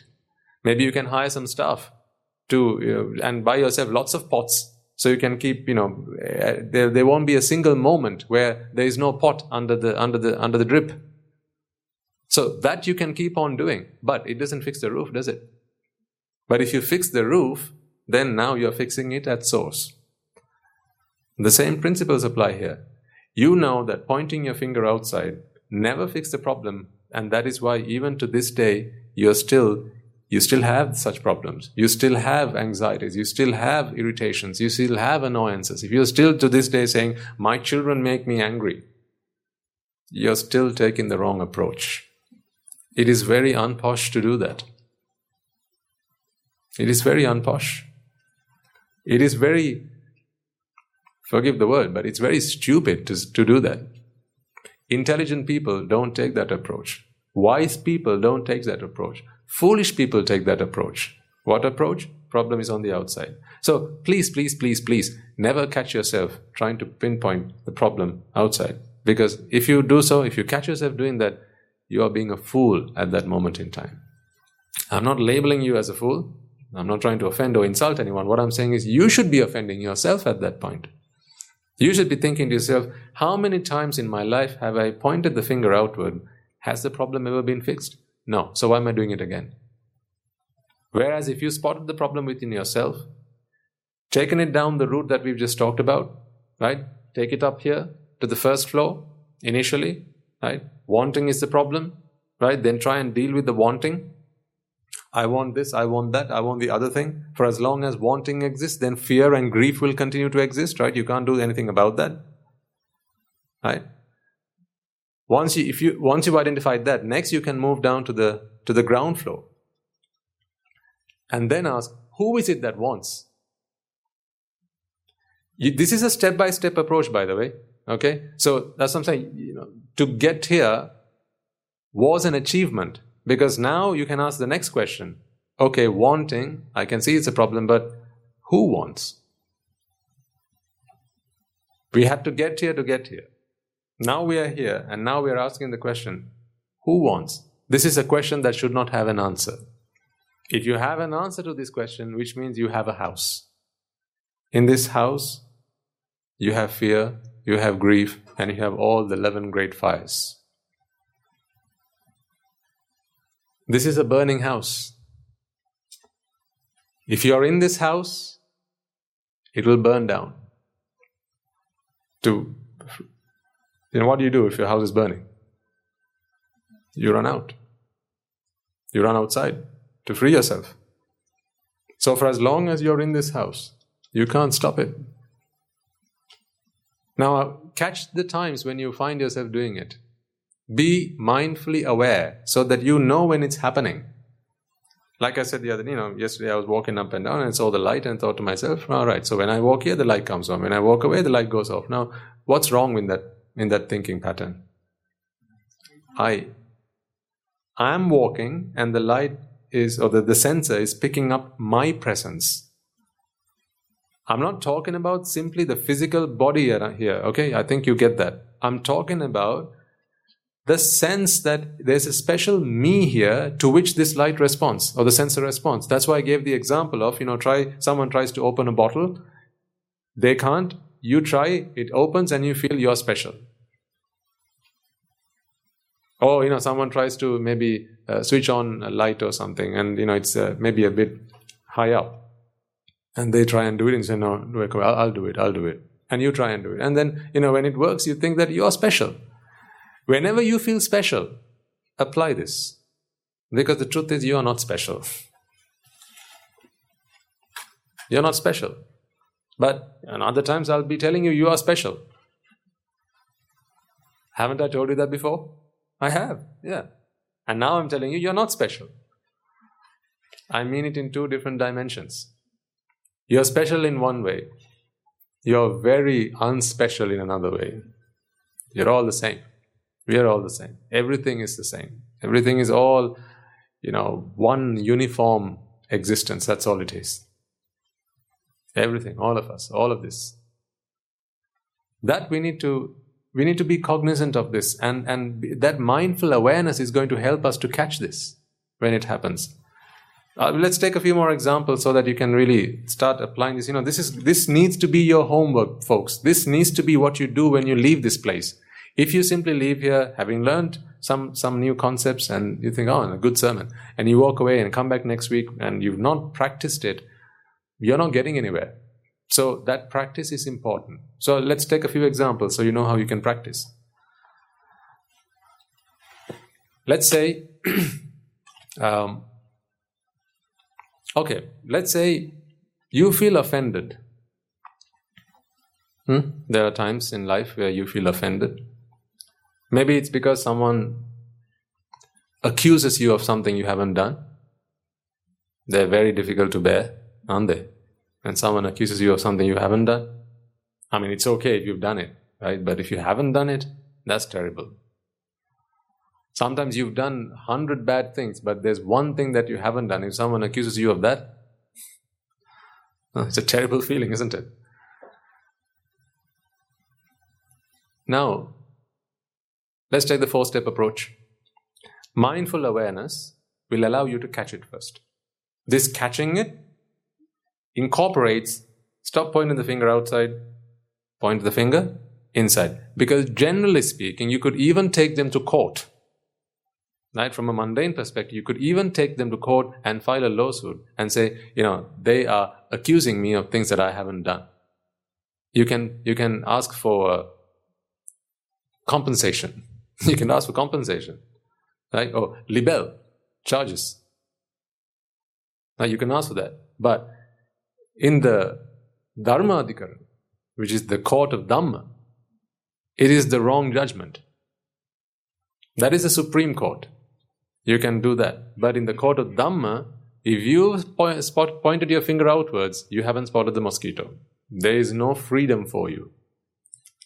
So someone accuses you of something you haven't done. Right? Children, you'll have this lots of times, right? Maybe sometimes parents will think you've done something wrong when you haven't actually done it. And you'll feel that you need to fight back, retaliate, right? Prove your innocence. Actually, whenever you try to prove your innocence, it's not your innocence you're proving. You're proving your foolishness. That is what you're proving. Again, this is not a two-dimensional story, okay? So in the world you live outside, right? If you need to prove your innocence, then you do what you have to do. Don't ask me what to do then. Right? If someone comes and bumps into you as you're driving, and they come and accuse you, you did that. Right? Should you prove your innocence? I don't know, don't ask me. I'm not talking about how you live your world out there. I'm talking about Nibbana. Okay? Even if you have to take them to court, you should still start asking the question for yourself, did I feel angry? Did I feel that I was being accused of something? This is a wholly internal affair. It's not about the way you conduct yourself on the outside. This is not about that. Even if you have to take them to court, even if you have to ask them for compensation, inside you should be, there's a different battle that's going on, which seems to be at odds with what you're doing on the outside. And I need you to be able to perceive the difference between the two. Okay? Right. So, someone's accused you of something you haven't done, and now you're feeling resentful about that. Okay. If you spotted the mosquito, meaning you've pointed the finger towards you, you've caught jati. Right, now let's deal with it. First of all, this is a defiling visitor. It's not who you are. Don't allow it to define you. This is simply a momentary, a temporary fluctuation of the peace that is due in your mind. This is a momentary fluctuation of that. So first acknowledge that. Meaning now you know that this is not here to stay. You just need to, stay calm until the stormy weather has passed. But it's not going to do that on its own. You have to do that. So what some people will choose to do is go and sleep. Because when they sleep, then, they'll forget to think about it. That's one approach that some people take. When they're feeling down, when they're feeling angry, why do people comfort eat? Think about it for a second. Comfort eating, it's a done practice, isn't it? Comfort eating. it does not answer the problem. When you comfort it, what you're doing is you stop thinking about the problem and think about something else. Thinking about something else doesn't make the problem go away. It just temporarily plasters over the problem to deal with another day. That's all it does. Some people will say, well, just leave it to time and time will sort it out. Well, time will sort it out, yes. Time will give you more time to think about it. That's all that will happen. So when people say time will sort it out, it simply means, you won't solve the problem today, solve it tomorrow. That's how time sorts it out. Because no matter what, folks, you have to deal with all of these problems to see the light at the end of the tunnel. You have to deal with them. There's no running away from this nonsense. You've got yourselves into it and you're going to have to get yourself out of it. Right? No one did this to you. You did it to yourself and now you have to get yourself out of it. There's no easy path. As I say, there's no escalator to success. You have to take the stairs. Right? So, it will require you to apply the Dhamma. So now you've pointed the finger at yourself. Then you know that we are talking about a mental problem, not a physical problem, right? So we can quickly go past that one. Now you ask the mind, are you minding your own business? Ask the mind this question, are you minding your own business? The mind came into being not. So the flight didn't take off to be hijacked. Likewise, the mind didn't come into being to be annoyed or irritated or frustrated. The mind only came into being to serve one purpose, that is to inform. Remember the 5 things that the mind is supposed to do. Receive, register, recognize, respond, and perceive. These are the 5 things that the mind is supposed to do. If it's doing anything more than that, that is not the mind's job. Meaning, something's gone wrong. If something else other than this is happening, then something has gone wrong. And if something's gone wrong, that's like your engine making a funny noise. Now you got to take it to the garage. You won't just drive it off. You have to take it to the garage. Just like that, you have to take your mind to the garage. Taking the mind to the garage is samadhi. Application of Dhamma. Put your glasses on and start looking at the problem. This is easier said than done, folks. I'll agree. I'll say that before you do. This is easier said than done, but it's only through doing this can you liberate yourselves. Just because something's difficult to do, if you don't do it, I'm not saying you don't do it. I'm just saying I'm encouraging you to contemplate on this and to make sure you catch yourself and you actually do these things when problems arise. Yeah, so you know why I keep going on about this, right? About the practice and why you have to do it. Right? It's not that I assume that you don't do it. I'm just saying it has to be done. So if you are doing it, keep on doing it. If you're not doing it, then start doing it. Application, practice. As I say, practice makes perfect. It is only through practice that you can free yourself. Knowledge put into action is power. Knowledge itself is not power. Knowledge itself doesn't give you anything. You have to apply it. So, now you caught the problem. Ask yourself, is that something I want? If you're being falsely accused and it's hurting you, what is it that you want? Not to be accused. Yeah. You don't like it? You don't like it when someone accuses you of false accusations? Meaning, you like when people don't accuse you for things you haven't done. There's always the flip side of what you don't like. You need to be able to catch that. Whenever you don't like something, there's something that you do like. That is the thing that causes the problem, not the thing that you don't like. Because there is no such thing as don't like causes suffering. It's not the disliking of something that causes suffering. It's the liking of something that causes suffering. So whenever you catch yourself not liking something, disliking something, always take a moment to figure out what is it that you do like then.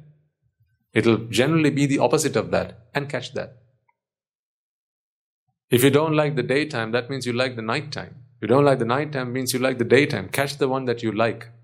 Because it's liking is what wanting does. Attachment is what that does to you. So now that you spotted that, now you know, if I didn't want it, if I didn't like it, if I didn't, feel this desire for it, then this problem wouldn't exist. Okay, now you reflect on that. So you work on attachment, you work on wanting. This wanting is the cause of suffering. Reflection of that helps you to recognize that this wanting has to be dealt with. Okay? And ask yourself, why do you want it? You want it because you think that is pleasurable, that is essential, and that is joyful. Is it pleasure, joy, and essence you're getting right now? When you have been falsely accused, is that what you're getting right now? Of course not. So this is the opposite of what you wanted. Then therefore, what I want cannot be that. What I want, what I think is pleasurable, essential, and joyful cannot be what I think this is. So that makes it self-evident that your perspective on these things are flawed. So that is the top floor. Next, you can work down to the bottom floor. Who is this that does not like false accusations? Now you've come to a question we should not have an answer. But it does. So what is the problem? You have an answer to the problem, to that question. That is the problem. You have an answer to this. Now here you have the mosquito. This is the mosquito. This is not the mosquito. This is the mosquito. Now you find the mosquito. Question is, what do you do now? This mosquito, this jati, this suffering, this jati is a product of ignorance. You feel this presence, the self, which is now being accused. Because you see, if you take out the self, now they are simply accusations. See, just because, now, there are some schools that will teach you to think along these lines, and I don't necessarily subscribe to them, but I'll share them with you, just in the interest of full disclosure, so you know everything that's going on. Some schools will teach you, if someone's accusing you of something and you know you haven't done it, stop thinking that it's an accusation and think that they're praising you. Okay? Or think that if someone's shouting at you, don't think they're shouting at you. Think that they're singing praises about you. I don't subscribe to that. Exactly. Because if you don't like what's really happening, think that the opposite is happening. I mean, a lot of positive thinkers, they'll give you some of this spiel. They'll tell you, if people say you can't do something, think that what they're saying is you can do something. Different kettle of fish, but I'm just saying it's something like that.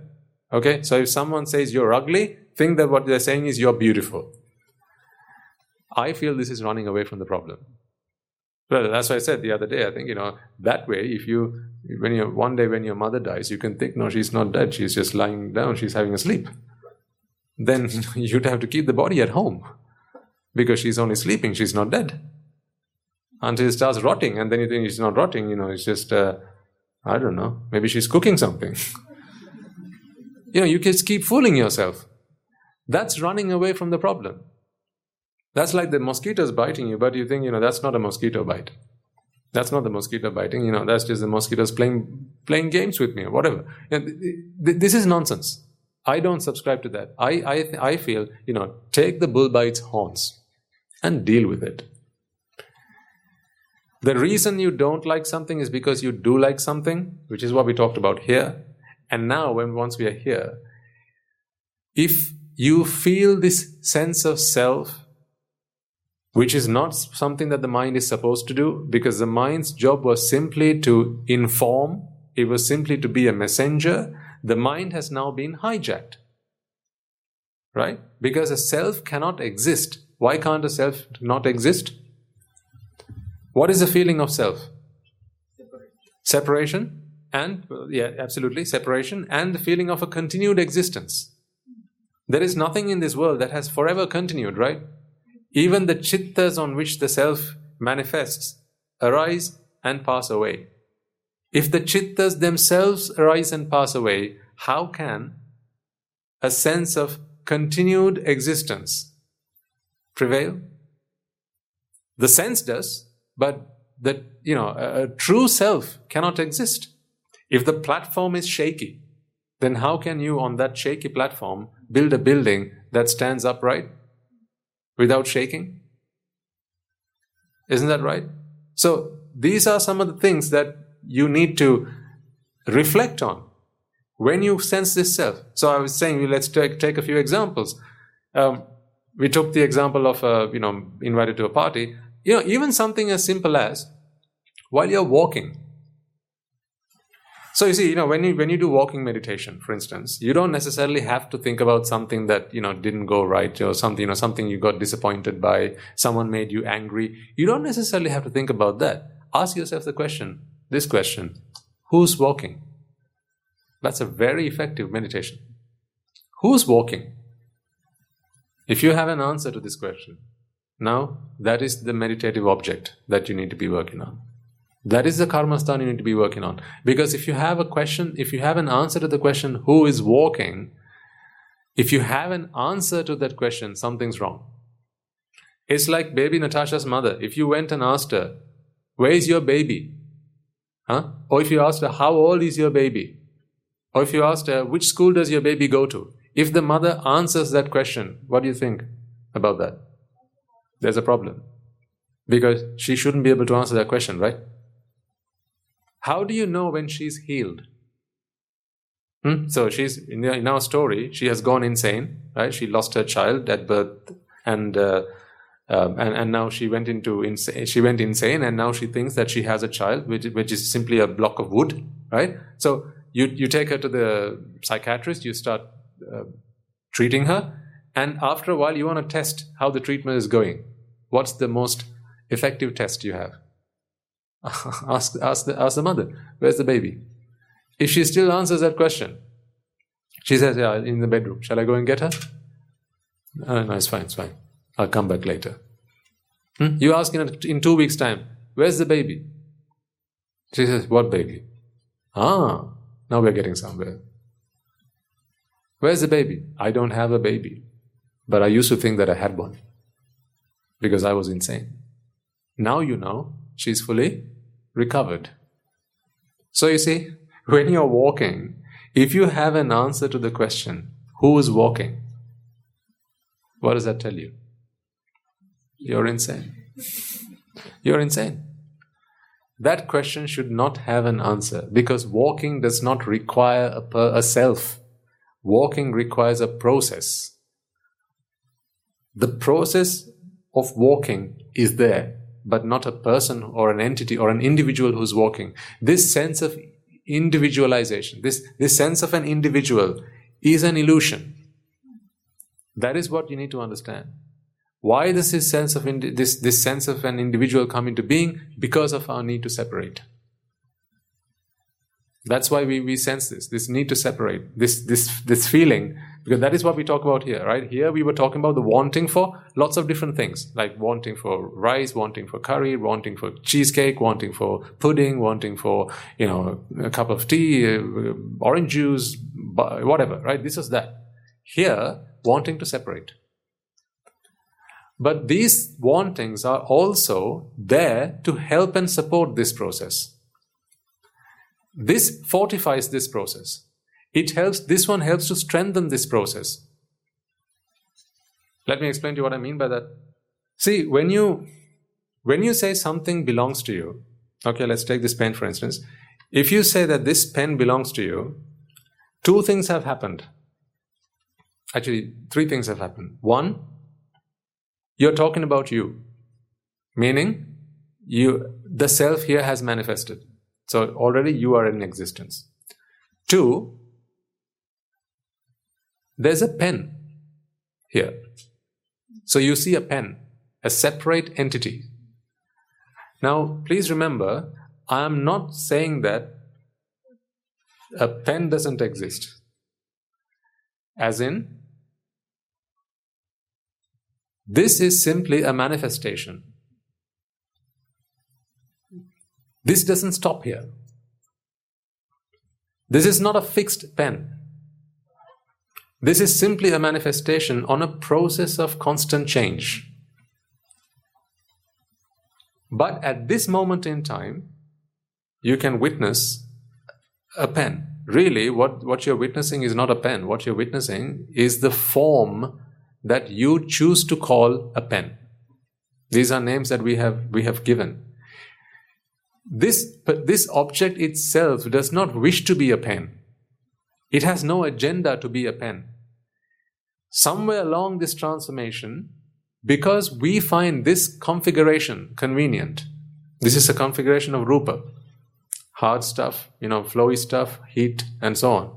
Apo, tejo, vayo, patavi. This configuration of that we choose to call a pen. Maybe before it came into this configuration, we didn't choose to call it anything because we had no use for it. That's why.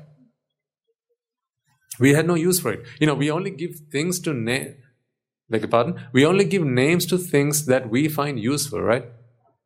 If we have no use for them, we don't give them names. Like there are stars in the galaxy which have not yet been discovered. People haven't given them names yet.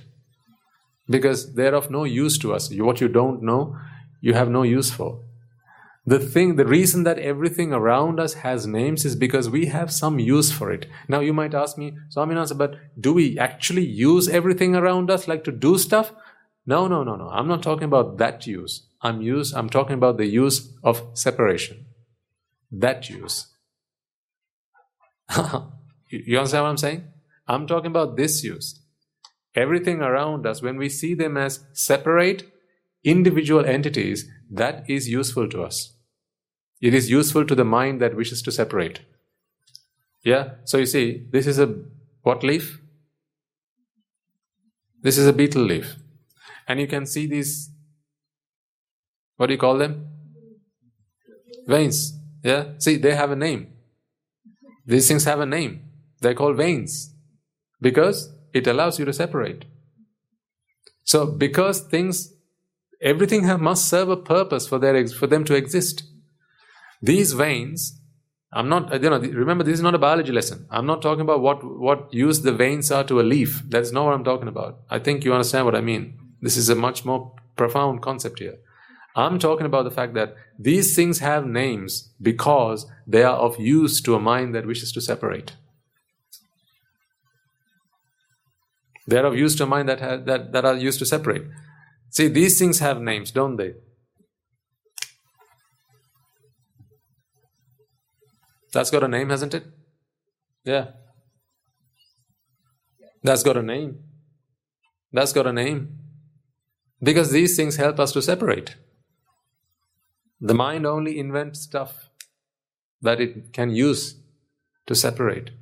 It's like crutches. Right? Someone who is unable to walk by himself will use crutches. Yeah? There are aids that help you to walk. The mind will continuously invent stuff into this world, into this universe, that helps it to achieve its purpose of separation. The more the mind wants to separate, more things it invents. Absolutely. Yeah. That's what it does. So you see, now think about how much, we talk about advances in human invention, discoveries, technology, and so on, right? We talk about even advances in food. Right? Think about how many different varieties of food we have now. If it's to sustain the human body, do we need so many different varieties? No. Otherwise, how did our grandparents and great-great-great-grandparents live? They didn't have so many different types of food as we do today. Today, there are so many different cuisines. There are so many different, varieties, so many different types, so many different arrangements. So much variety because the mind continuously tries to feed itself this need of separation, because it's not enough to separate it like that. If it's done that, now it needs to do that again. And then, now you have these three pieces. After a while, this is not enough. Now you have to separate it again. Now that's not enough. Now it has separated again. See, now how many things have we invented in this world? These things didn't exist before, did it? It was all one. before I started separating them. But now you see, previously there was one object, now I have 1, 2, 3, 4, 5. And when that's not enough, what am I going to do? I can keep on separating, see? Every time I separate, I create something, I invent something new into this world. So why do you think there are so many things in this world?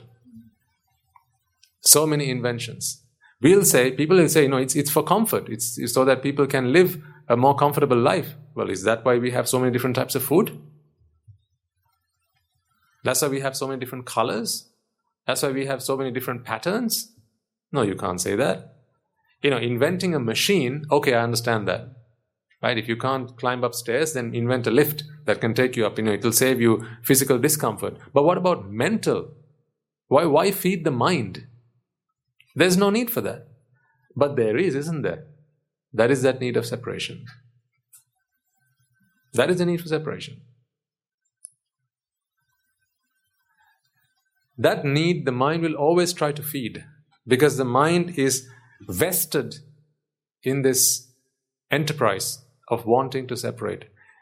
It wanted to separate so bad that it got to a point where your mind started feeling like individuals. That's how bad it got.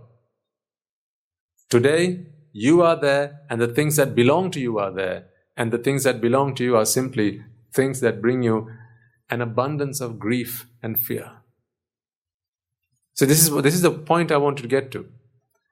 You need to reflect on why separation is bad. It's not simply enough for us to say, separation is going on there, separation is going on here. That's not enough. Because only once you start to see the pain and anguish that comes out of this object of separation will you stop doing that. Until you see dukkha, you're not going to change your habits or behaviors. You need to see the consequences, the ramifications of this. You need to realize what's the problem here. Otherwise, you're not going to change anything. It's like the bottle at the back of the room, as I've been saying quite a few times in the sermons. So what? If you don't see the so what, nothing's going to change. So the problem with separation is, when you separate, that separation is not real. It is simply an illusion in your mind. And although the separation is an illusion, the fear and grief that comes out of that feels so real. Doesn't it? When you're afraid about something, do you feel that it's an illusion? Just take a dream, for instance. When you have a nightmare, do you know it's just a dream? If you did, would that be a nightmare? No. See how real it is? See how real it is? An illusion is capable of giving you so much. It makes it feel so real.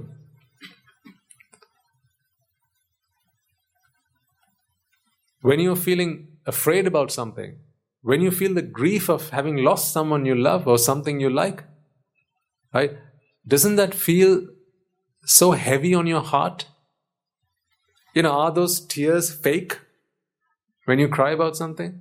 When you mourn a loved one, are those fake tears? No, you can't stop yourself from crying. In the Buddha's words, he says, we have cried so much that the amount of tears that we have shed, every sentient being on behalf of the same mother, not two mothers, every sentient being, the amount of tears it has shed on behalf of the same mother exceeds all the amount of water in all the oceans. That is how far we have come on this journey in samsara. It's such a long journey. So think about your mother in this birth, right? For that same mother, let's say 500 births ago she was again your mother, and then 1,000 births ago again she was your mother, and then it was 2,560,000 births ago she was again your mother. Okay? Like that, if you count all the times that she has been your mother and not other individuals, she has been your mother, the amount of tears that you have shed on her behalf exceeds all the water in all the oceans. Now imagine how much we have suffered in fear and in grief, all because of this illusion, all because of the illusion of self. So it's not enough, it's not enough for us to just realize that this is an illusion and say, okay, it's an illusion, so what? There is a huge so what behind it. There's a big problem that comes out of it. So what do? Recognize and realize that this separation is simply fake. This separation never really happened. That is what you do with the mosquito. The answer you've given on here, sir, talks quite a bit about this flow. But once you start coming to this realm, now you need to you need to convince yourself. This is where the conviction comes in. Your practice is that. This is yoniso manasikara. As I said, as you walk down the street, ask yourself, who's walking? When you're driving your car, ask yourself, who's driving? As you're eating your food, today when you go and take your alms in the afternoon, right? Ask yourself, who's eating? You shouldn't have an answer to that question, but you do. Let's all be honest. We know we do. If you have an answer to this question, now you have a problem, you have a disease, you have an ailment. Now start working on it. Let your hand do the feeding the stomach. Let your mind do treating the mind. Now ask the mind, are you minding your own business? Are you supposed to be feeling a self, or have you just been hijacked? You have been hijacked. Ignorance has hijacked you. That realization chases out the bad guys. Remember, ignorance can only be there for as long as you don't spot it. The best example or the best analogy I can give you is you're in the dark room and you have a torch with you, and I ask you, show me the darkness, and I give you a torch. How can you do that? You can't, right? Because the moment you switch on the light, then darkness is gone. Ignorance is like that. Ignorance can only prevail for as long as you don't know ignorance is there. Ignorance feeds ignorance. The moment you recognize ignorance, it is no longer ignorance. That's all you need to do. That's why once you have arrived at Samma Ditti, the remainder just works on its own. It's like a downstream. Or it's like a stream. Once you get into the water, it'll take you. That's why they call a stream enterer. Right? The Sotapanna is called a stream enterer. Once you enter the stream, once you dip into the stream takes you. Once you come to the realization that this is what's going on, once you realize what's happening here, once you realize that it is sang, or ignorance and attachment, are the causative factors of this suffering, which is the Bhagavato. Right? Once you realize that, then you start working on Araham. I forgot to mention that in the first few minutes. Namo tassa Bhagavato Arahato. This Ara are like the spokes. This, the wheel of a bicycle, right? They are the spokes. These spokes keep all energy focused on one point, on the center, right? So for as long as this energy keeps focused on one point, on one center, that is the wheel itself. I mean, after all, what is a bicycle wheel?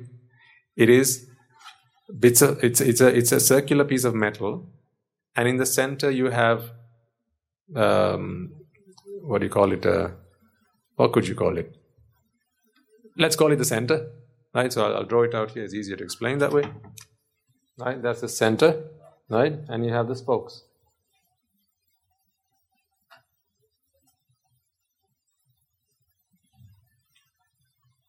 Okay? These are called, this is the Ara. I'll write in Sinhala. These are the spokes. These are the spokes. It is these spokes that keep this wheel in shape. Because there's a centrifugal force, yeah? right? These spokes, they converge on this central point, right? And this central point, equidistant from this center point, what you have, this path is called a wheel, right? And it is these spokes that keep this wheel in good shape. Yeah? So this is simple physics. If you want to stop this wheel, what you need to do is to do this. To deal with these spokes. See, let's say you did all that and now you just have these two left. That will be enough to still keep this part in shape. Perhaps the other bits will be crooked, right? But this part will still be in shape. So, as you start to work on the spokes to get rid of them, right? This is working on your Nibbana. Because after you've gotten to this point, now what keeps this wheel in shape? Nothing. So the moment you take out the last spoke, this wheel no longer exists. That's a metaphor. I beg your pardon, it's a simile, right? So what is araha? Or what is arahatu? It's the process of doing this. You have a center and you have the spokes that keep this wheel in its shape and therefore the wheel in motion. The wheel that is in motion is the wheel that produces suffering. Or others could think of it as the wheel of samsara. This is the wheel that keeps suffering in motion. We can also think of it as the dependent origination process. It keeps suffering in motion. Yeah? So, to stop suffering, all you need to do is to work on the spokes. You got to start with listening to the Dhamma, understanding, comprehending, and once you have realized that this is what's going on, then from there on, Sankara, Vijnana, Nama Rupa, Salayatana, Passa, Vedana, Tanha, Upadana, Bhava, and ultimately, once you've done all that, Jati is gone. Jati is this. Is the wheel itself. So once that wheel itself is gone, now you no longer have the mechanism of suffering working. That is arahatu. That's why arahang. Hang is to wear something off. That is what hang means. Now I'm borrowing Sinhala terms here to explain this, but because there are no direct equivalents of it in English. But that is the meaning of arahatu. Like again, what I'm trying to say here is it is not a person that we are referring to here. This is a process.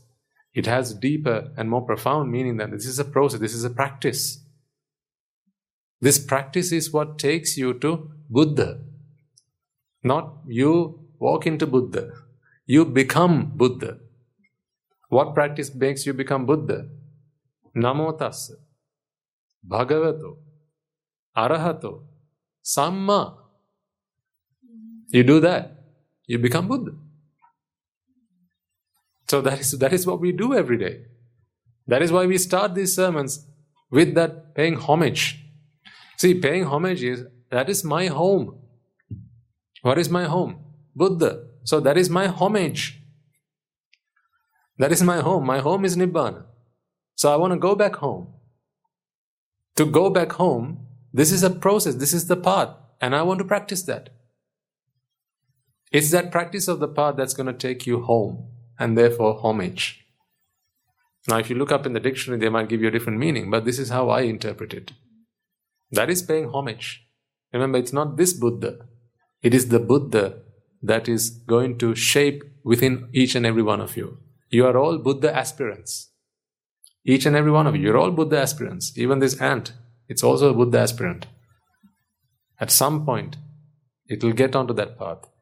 You were all there at one point, but now today you are much, much, much closer on your path to becoming a Buddha. So that is that affirmation, that's that resolve that you make at the start of a sermon. And then once you've made that affirmation, you see, it's kind of like when you start the day, right? When you start the day, positive thinkers will tell you, start the day with a good affirmation, right? Today I'm going to achieve something. Yeah? Today I'm going to do this, I'm going to do that. You make your list of goals, right? You set your plans, and you start the day on a positive note.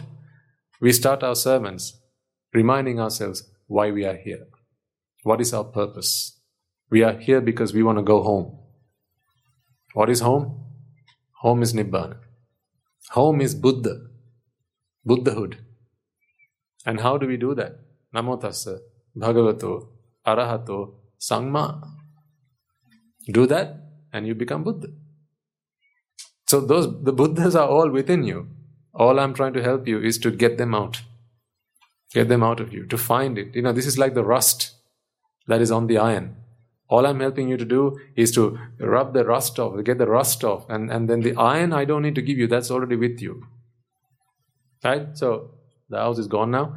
But remember what we had here, right? This is the wanting, and this was the self, right? So whenever you come across a problem, now as you go for alms, right, you'll see the Swamin Wahanses go on Pindapata as well. You can practice here, you can practice there also. Ask yourself the question, who's coming on Pindapata? You shouldn't have an answer to that question. If you look at me right now and you're asking, you try and answer this question, who's doing the sermon right now? You have an answer, right? That's the problem. You shouldn't have an answer to that problem. Technically, you shouldn't have an answer to that problem, but you do. You do because, sorry to say this, but you're insane.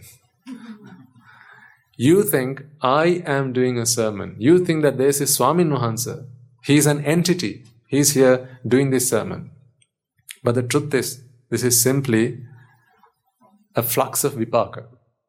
That's what this is. It does not have the power to generate this entity, this feeling of an entity, this feeling of an individual that you feel is here. None of that is going on. You feel you're listening to the sermon and you feel I'm doing the sermon. That is the problem. If these sermons work out all right, then at the end of it you should feel that it was never you who listened to the sermon and it was never I who did the sermons. That is where we are getting to. Does this all make sense? At least to some extent. I practice this Dhamma all week long, and I listen to the sermons in English and in Sinhala and so on, and then once a week I have to come and try and explain all the things that I practiced in a language which I do not use to practice. Right? So it's an uphill battle, but not one I'm going to ever give up. As long as there's breath in this body, I'll keep on fighting, and I need your help, right? So I need you to keep engaged, right? And to help get the best out of me. You can do that. And I know when it happens, right? When I'm here and I start speaking, and as I say, I'd never come here with an agenda. Yeah, but when I see the audience, when I see you and I know you're engaged, then things start to happen. Magic starts to happen. Right? So some of these examples, were not things I had planned for today. They just, given the situation, they just come. That's the way it works. So help me help you is basically what I'm saying. So we have a 4-step approach. I want you to use it. It doesn't have to be when you're dealing with a problem. It can simply be when you're doing stuff, right? When you're in the shower, ask yourself, who's bathing? Who's showering? When you're cooking, ask yourself, who's cooking? Before you get to that stage, if you're still in the stage above that, if you're maybe making a pudding, right? And you can ask yourself, why do I like this pudding? And ask yourself, is it not fear and grief that this wanting gives me? Right? Is it simply not fear and grief that this wanting gives me? Once you've tackled that, once you've gotten the hang of it, now start going to the ground floor and now ask the question, who is it that wants this pudding? You will have an answer to that question. That is the problem. There is never a who that wants it. You simply feel it. It's an illusion. I gave you the analogy once a while back about a magician. Right? Remember that? If I perform magic tricks here and you are my audience, you will see me. If you don't know magic, right? If you don't know magic, you will have a magical feeling about the magic, won't you? There won't be any logic to how I'm doing it. You'll be awestruck. You'll be sat there with open mouths wondering, how the hell is he doing that? Right? Whereas, if you knew how I was performing it, now you will not be awestruck. You will know exactly what's going on, and you will know that this is just mind games. This is just, an illusion of the eye. Yeah? You get what I mean? Yeah, you know that, right? Once you understand what's going on here, once you understand the self, you will recognize that this is simply an illusion. You will be like a magician who performs the magic tricks, not a member of the audience. Not a member of the audience. An arahant is a magician. He knows that the mind continues to perform the separation of Rupa, Vedana, Sanya, Sankhara, Vijnana. Right? But inside, he knows that this is simply the mind manifesting itself. This separation does not truly exist. What we are trying to do is once you become a Sotapanna, you realize that there's a difference between knowing the magic and seeing the magic. You realize there's a difference. You have seen it for the first time. And then from there on, there are times when you still see the magic. And you go, wow. But there are times when you reflect on it, you know the magic.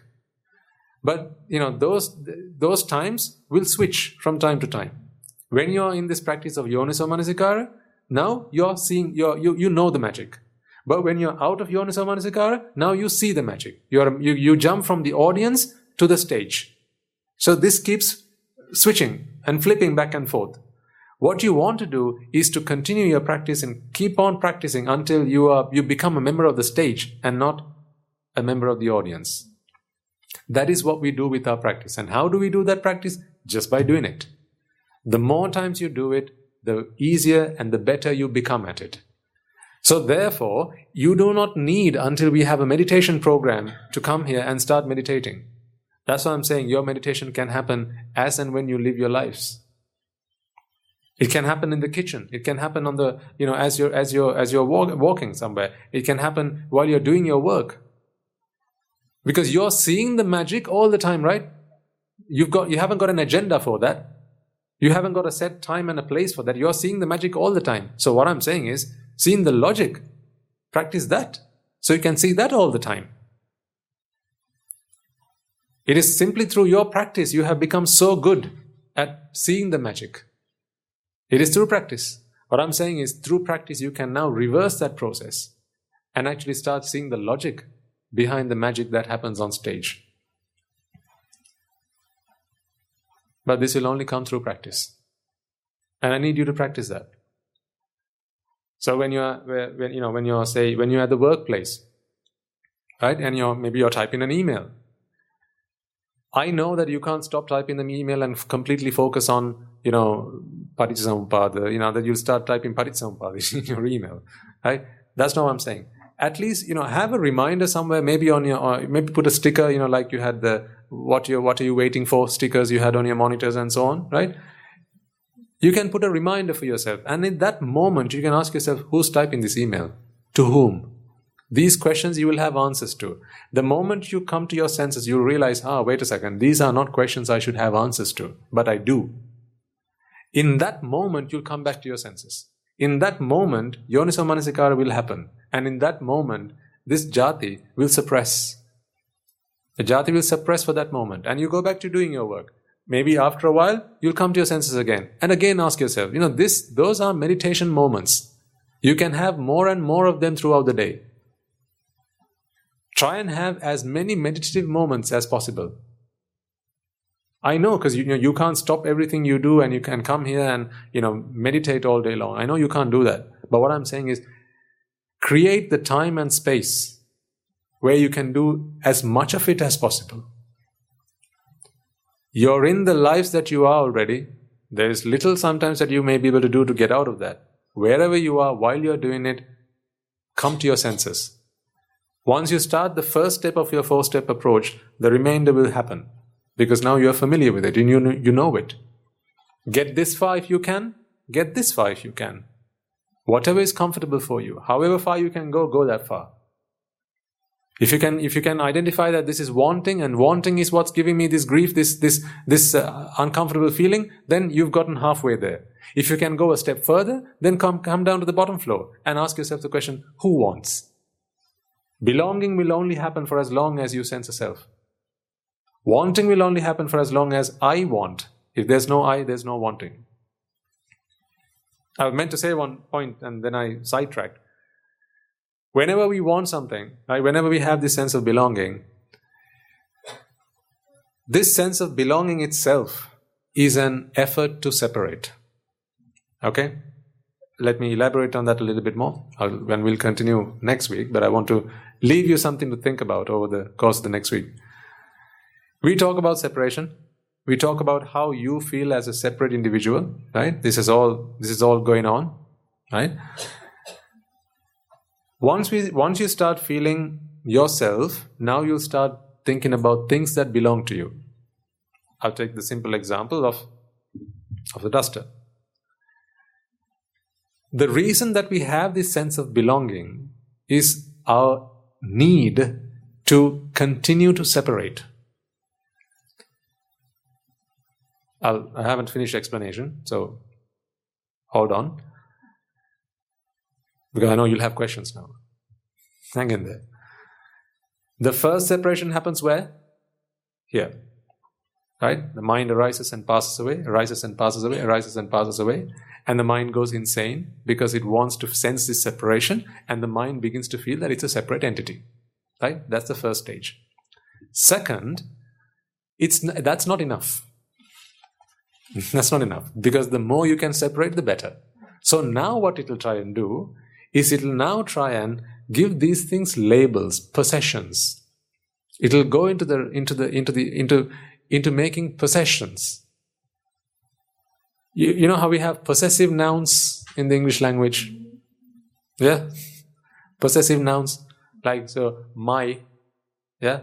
See, again, this is the need for that is separation. When there is I, now I am separate from all of you, but this isn't yet. So therefore, I go one step further and say, this is mine. Now, this is separate again from all the other dusters in this world. See how far we go? Right? Or I'll say, this is yours. Again, that is a separation. Because whenever there is something yours, there is also something mine. Absolutely, yeah. You know, there's me, there's you, there's mine, and there's yours. Huh? And so, now you can begin to realize, parents, think, because, I know one of the most challenging things that you will have is your attachment to your children. Right? Start to think about some of these things in this light. You have a child, your son, your daughter, right? First, you began to feel that you are a separate entity.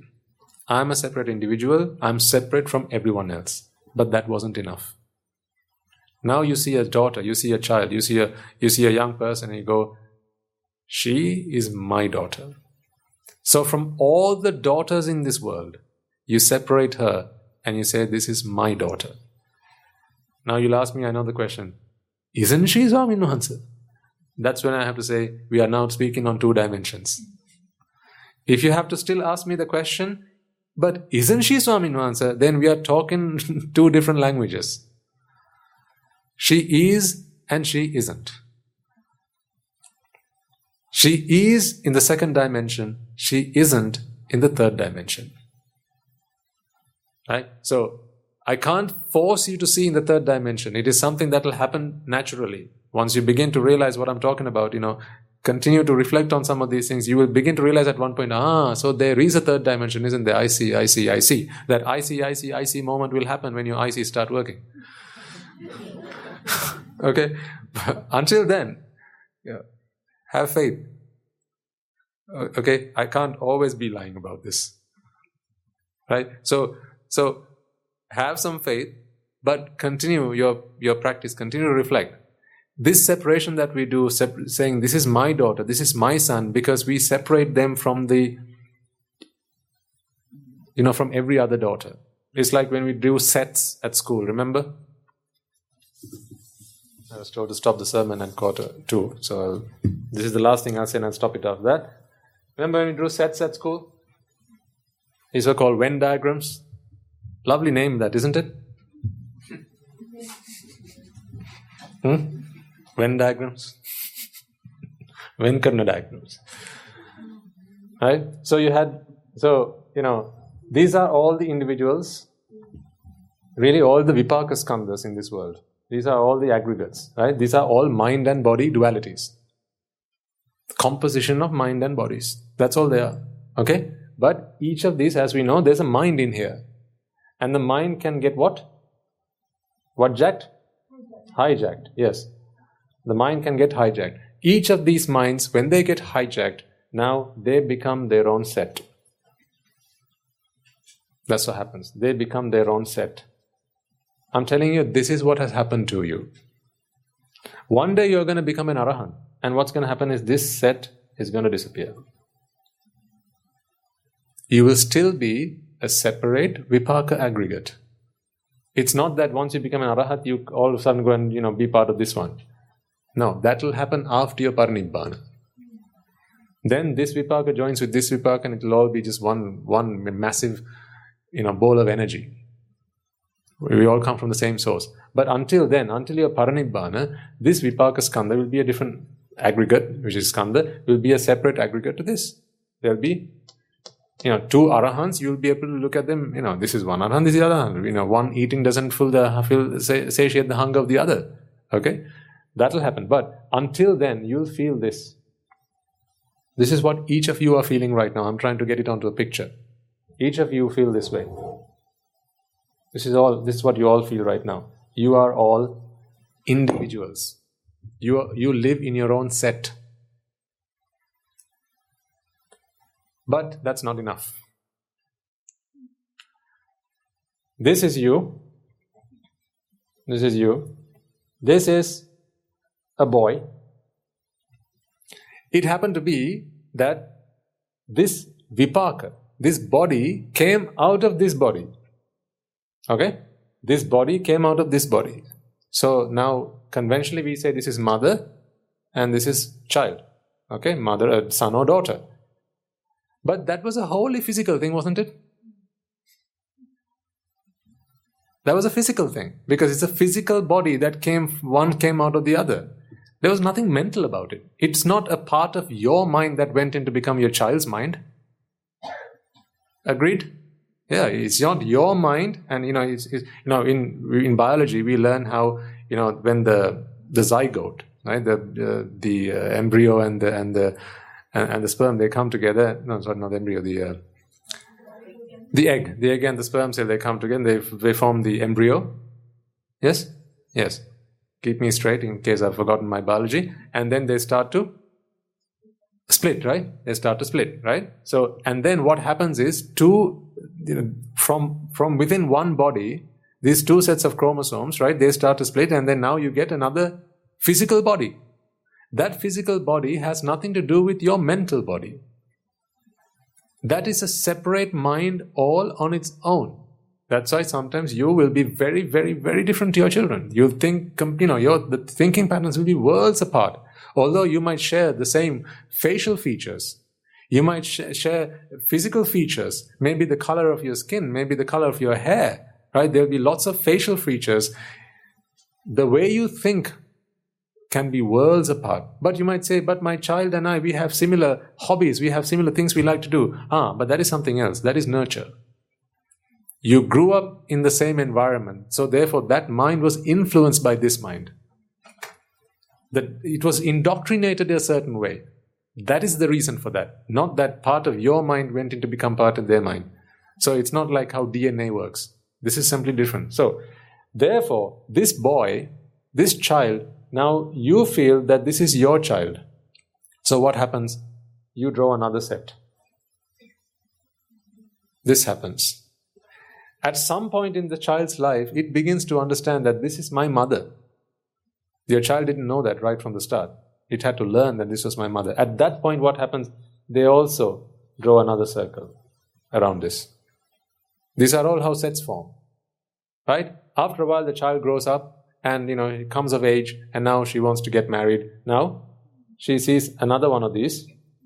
Right? And then she says, right, now we are a couple. Right? We are a couple. What does the mother do at that point? She starts to draw another set, right? All right, you like him, do you now? All right, okay, then let's draw another set. Oh, of course, now you know how this goes, where it goes from here, right? After a while, these two, they live together, right? And then another one of these comes out of her, right? And now what she'll do is, this will happen, and now they'll say, we are a family. Yeah? And now what the mother will say? Oh, we are all one big family. And then the child will begin to think at one point, oh, okay, she's my mother, he's my father, and she's my grandmother. These are all separations. None of these things really exist. They don't really exist. These are all illusions of the mind. Of course. One moment, sir. One moment. The moment I answer this question, your question, madam, someone will ask me, I don't know if that is what you're going to ask, sir. Someone will ask me, but then didn't the Buddha say killing your mother and father are heinous sins? So doesn't mother and father exist? Yes, they do. And not just in a two-dimensional world. They exist, but that is a vipaka connection. I'm not talking about the vipaka connection. I'm talking about how you feel, the way you perceive. That perception of this is a very separate entity to this entity. That separation, that is all an illusion. And that is all based on the feeling of self that you feel on the inside. Your question, sir? Swaminan, sir, it's very simple. Yeah. Relative realities Mm-hmm. and absolute reality. Yeah, absolutely. So for the whole audience, I just want them to know what a relative reality is. Yeah. We go out there in the world, and these are relative Realities. But what you're trying to tell us is absolute reality. Absolute realities. Thank you very much. And the Buddha separates these two out, right? There are absolute truths and there are relative truths, right? Or conventional truths. What we don't understand is how these conventional truths come about. Why we feel that they're so real. That is the story that I'm trying to explain to you. Right? We feel these connections with individuals, we feel connections with our pets, right? With our families, enemies, friends, right? People wage wars. If understanding this conventional reality was so simple, then people can solve their problems just like that. But it's not so easy because they don't know where it all comes from. They don't know why they feel the way they do. That's why we talked about this last week, right? You have feelings of lust, you have feelings of anger, you have feelings of greed, you have feelings of resentment, right? And they tell you control these feelings, manage those feelings, but they don't teach you how, when, where it all starts. What's the origin? Where's the source? How can you eradicate them? How can you exterminate them once and for all? That they don't teach you. So simply learning, it is good to know that some are absolute truths and some are, conventional or relative truths, as the good gentleman mentioned. But why do we feel them? How do we stop ourselves from going beyond the absolute and experiencing a relative truth? Now to stop that from happening, and the ramifications of that, which is where the fear, the grief and all that comes from, we have to understand this story of this is jati creating this illusionary world around us, this relative world, this conventional world around us, and making it feel that it is the real thing. That is why I use the metaphor of magic. Right? All of this is magic, but not to the magician. This is to someone who observes. Someone in the audience will see and say, oh, okay, all these relationships, they exist. They're good. She's my mother. Otherwise, if it was so simple, the mother should simply be able to stop crying when her mother dies, when her child dies. A child should not, simply tell the child, this is just a conventional truth. It's not the real truth. Oh, okay, right, I'm going to stop crying then. It doesn't happen like that. It doesn't happen like that because they can't stop themselves from feeling that way. That is because the temperament of the mind by very nature is hijacked. Until you take out the hijackers, it's going to always be like that. That's the name of the game. Right, on that note, I'm going to have to conclude, otherwise I'm going to get told off again this week, because apparently you didn't have enough time to do the Buddha Puja last week. Am I right? The Buddha will be angry with me. And we don't want that now, do we? Okay, right. So let's take a moment. Thank you. You've been a fantastic audience today. And we'll continue some of these discussions next week, but I want you to practice, okay? Please use examples in your own life. You are walking into the lab of life, right? Reflect on these things. Whenever you feel that you are present, think about it.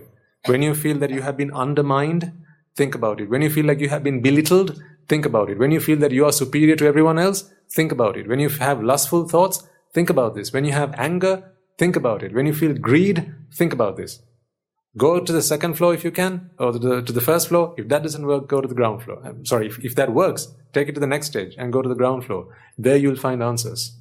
It is through practice you can free yourself. All right, let us take a moment then to transfer the merits that we have all acquired by making offerings to the infinite virtues of the Noble Triple Gem, chanting Pirit, listening to the Dhamma, and engaging in various meritorious deeds today. Let us remind ourselves how incredibly fortunate we are to be in receipt of the Lord Buddha's teaching, and with immense gratitude let us transfer these merits to the bhikkhus and bhikkhunis, upasakas and upasikas, who since time immemorial have protected and preserved the sublime teachings of the Buddha and passed it down through the generations of the noble lineage in the form of the Tripitaka, which is thankfully available to us today to study, understand and comprehend the Dhamma. Let us transfer the merits we have acquired to all members of the Mahasangha present throughout the world, including the chief prelates of all of the chapters who have dedicated their lives to the noble path and have committed themselves towards the betterment of all sentient beings. Let us not forget that among them are the monks and nuns resident in your local temples and nunneries who have always been by your side through thick and thin, come rain or shine. Let us transfer the merits to our Guru Swami Nuhanse as well as all the monks resident at this monastery, as well as the Anagarikas and Anagarikas attached to the monastery. Let us take a moment to transfer these merits and express our gratitude to those who make great efforts to disseminate the teachings of the Buddha, be that by transliterating these sermons, sharing them out with others, or inviting others to join them. And may, through the power of these merits, if any of them have been born in the woeful plane, they redeem themselves and be born in the blissful plane. May, through the power of these merits, they abstain from the unmeritorious deeds, fulfill the meritorious deeds, fulfill the noble eightfold path, and may they all attain the supreme bliss of Nibbana. Sadhu, sadhu, sadhu.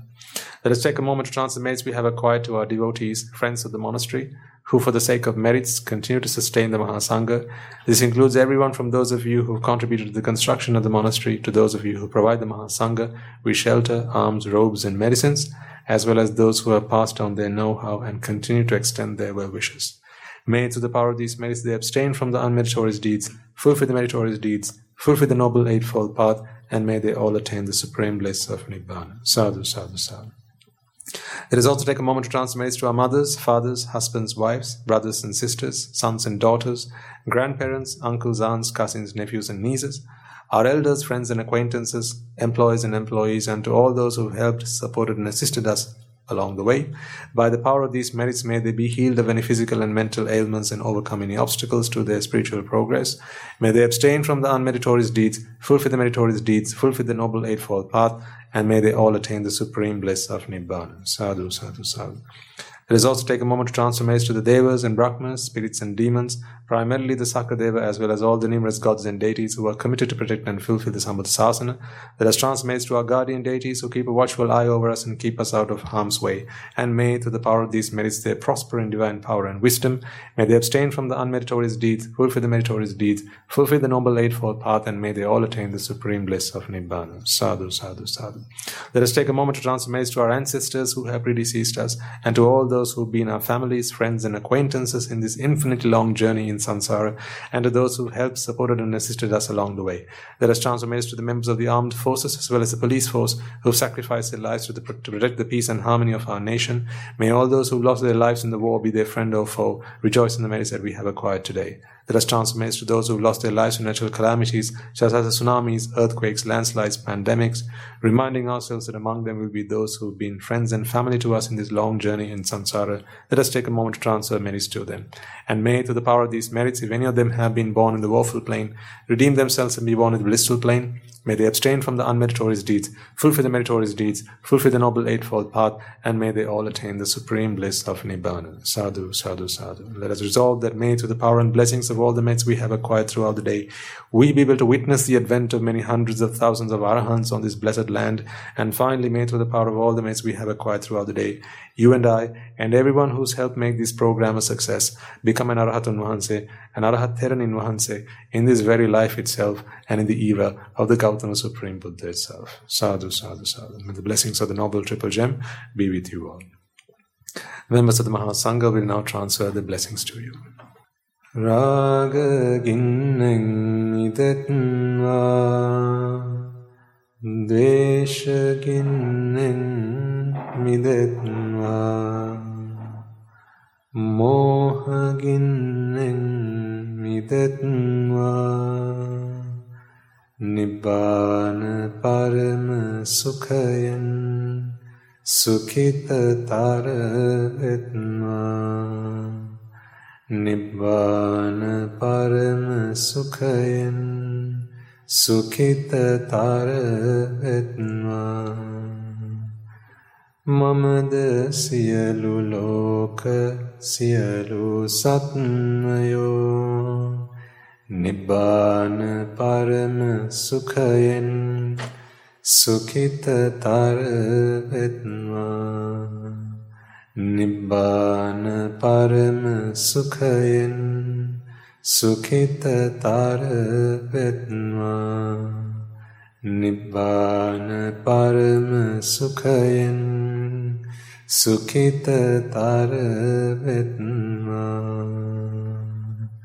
Raga gini niveva, Dvesha gini niveva,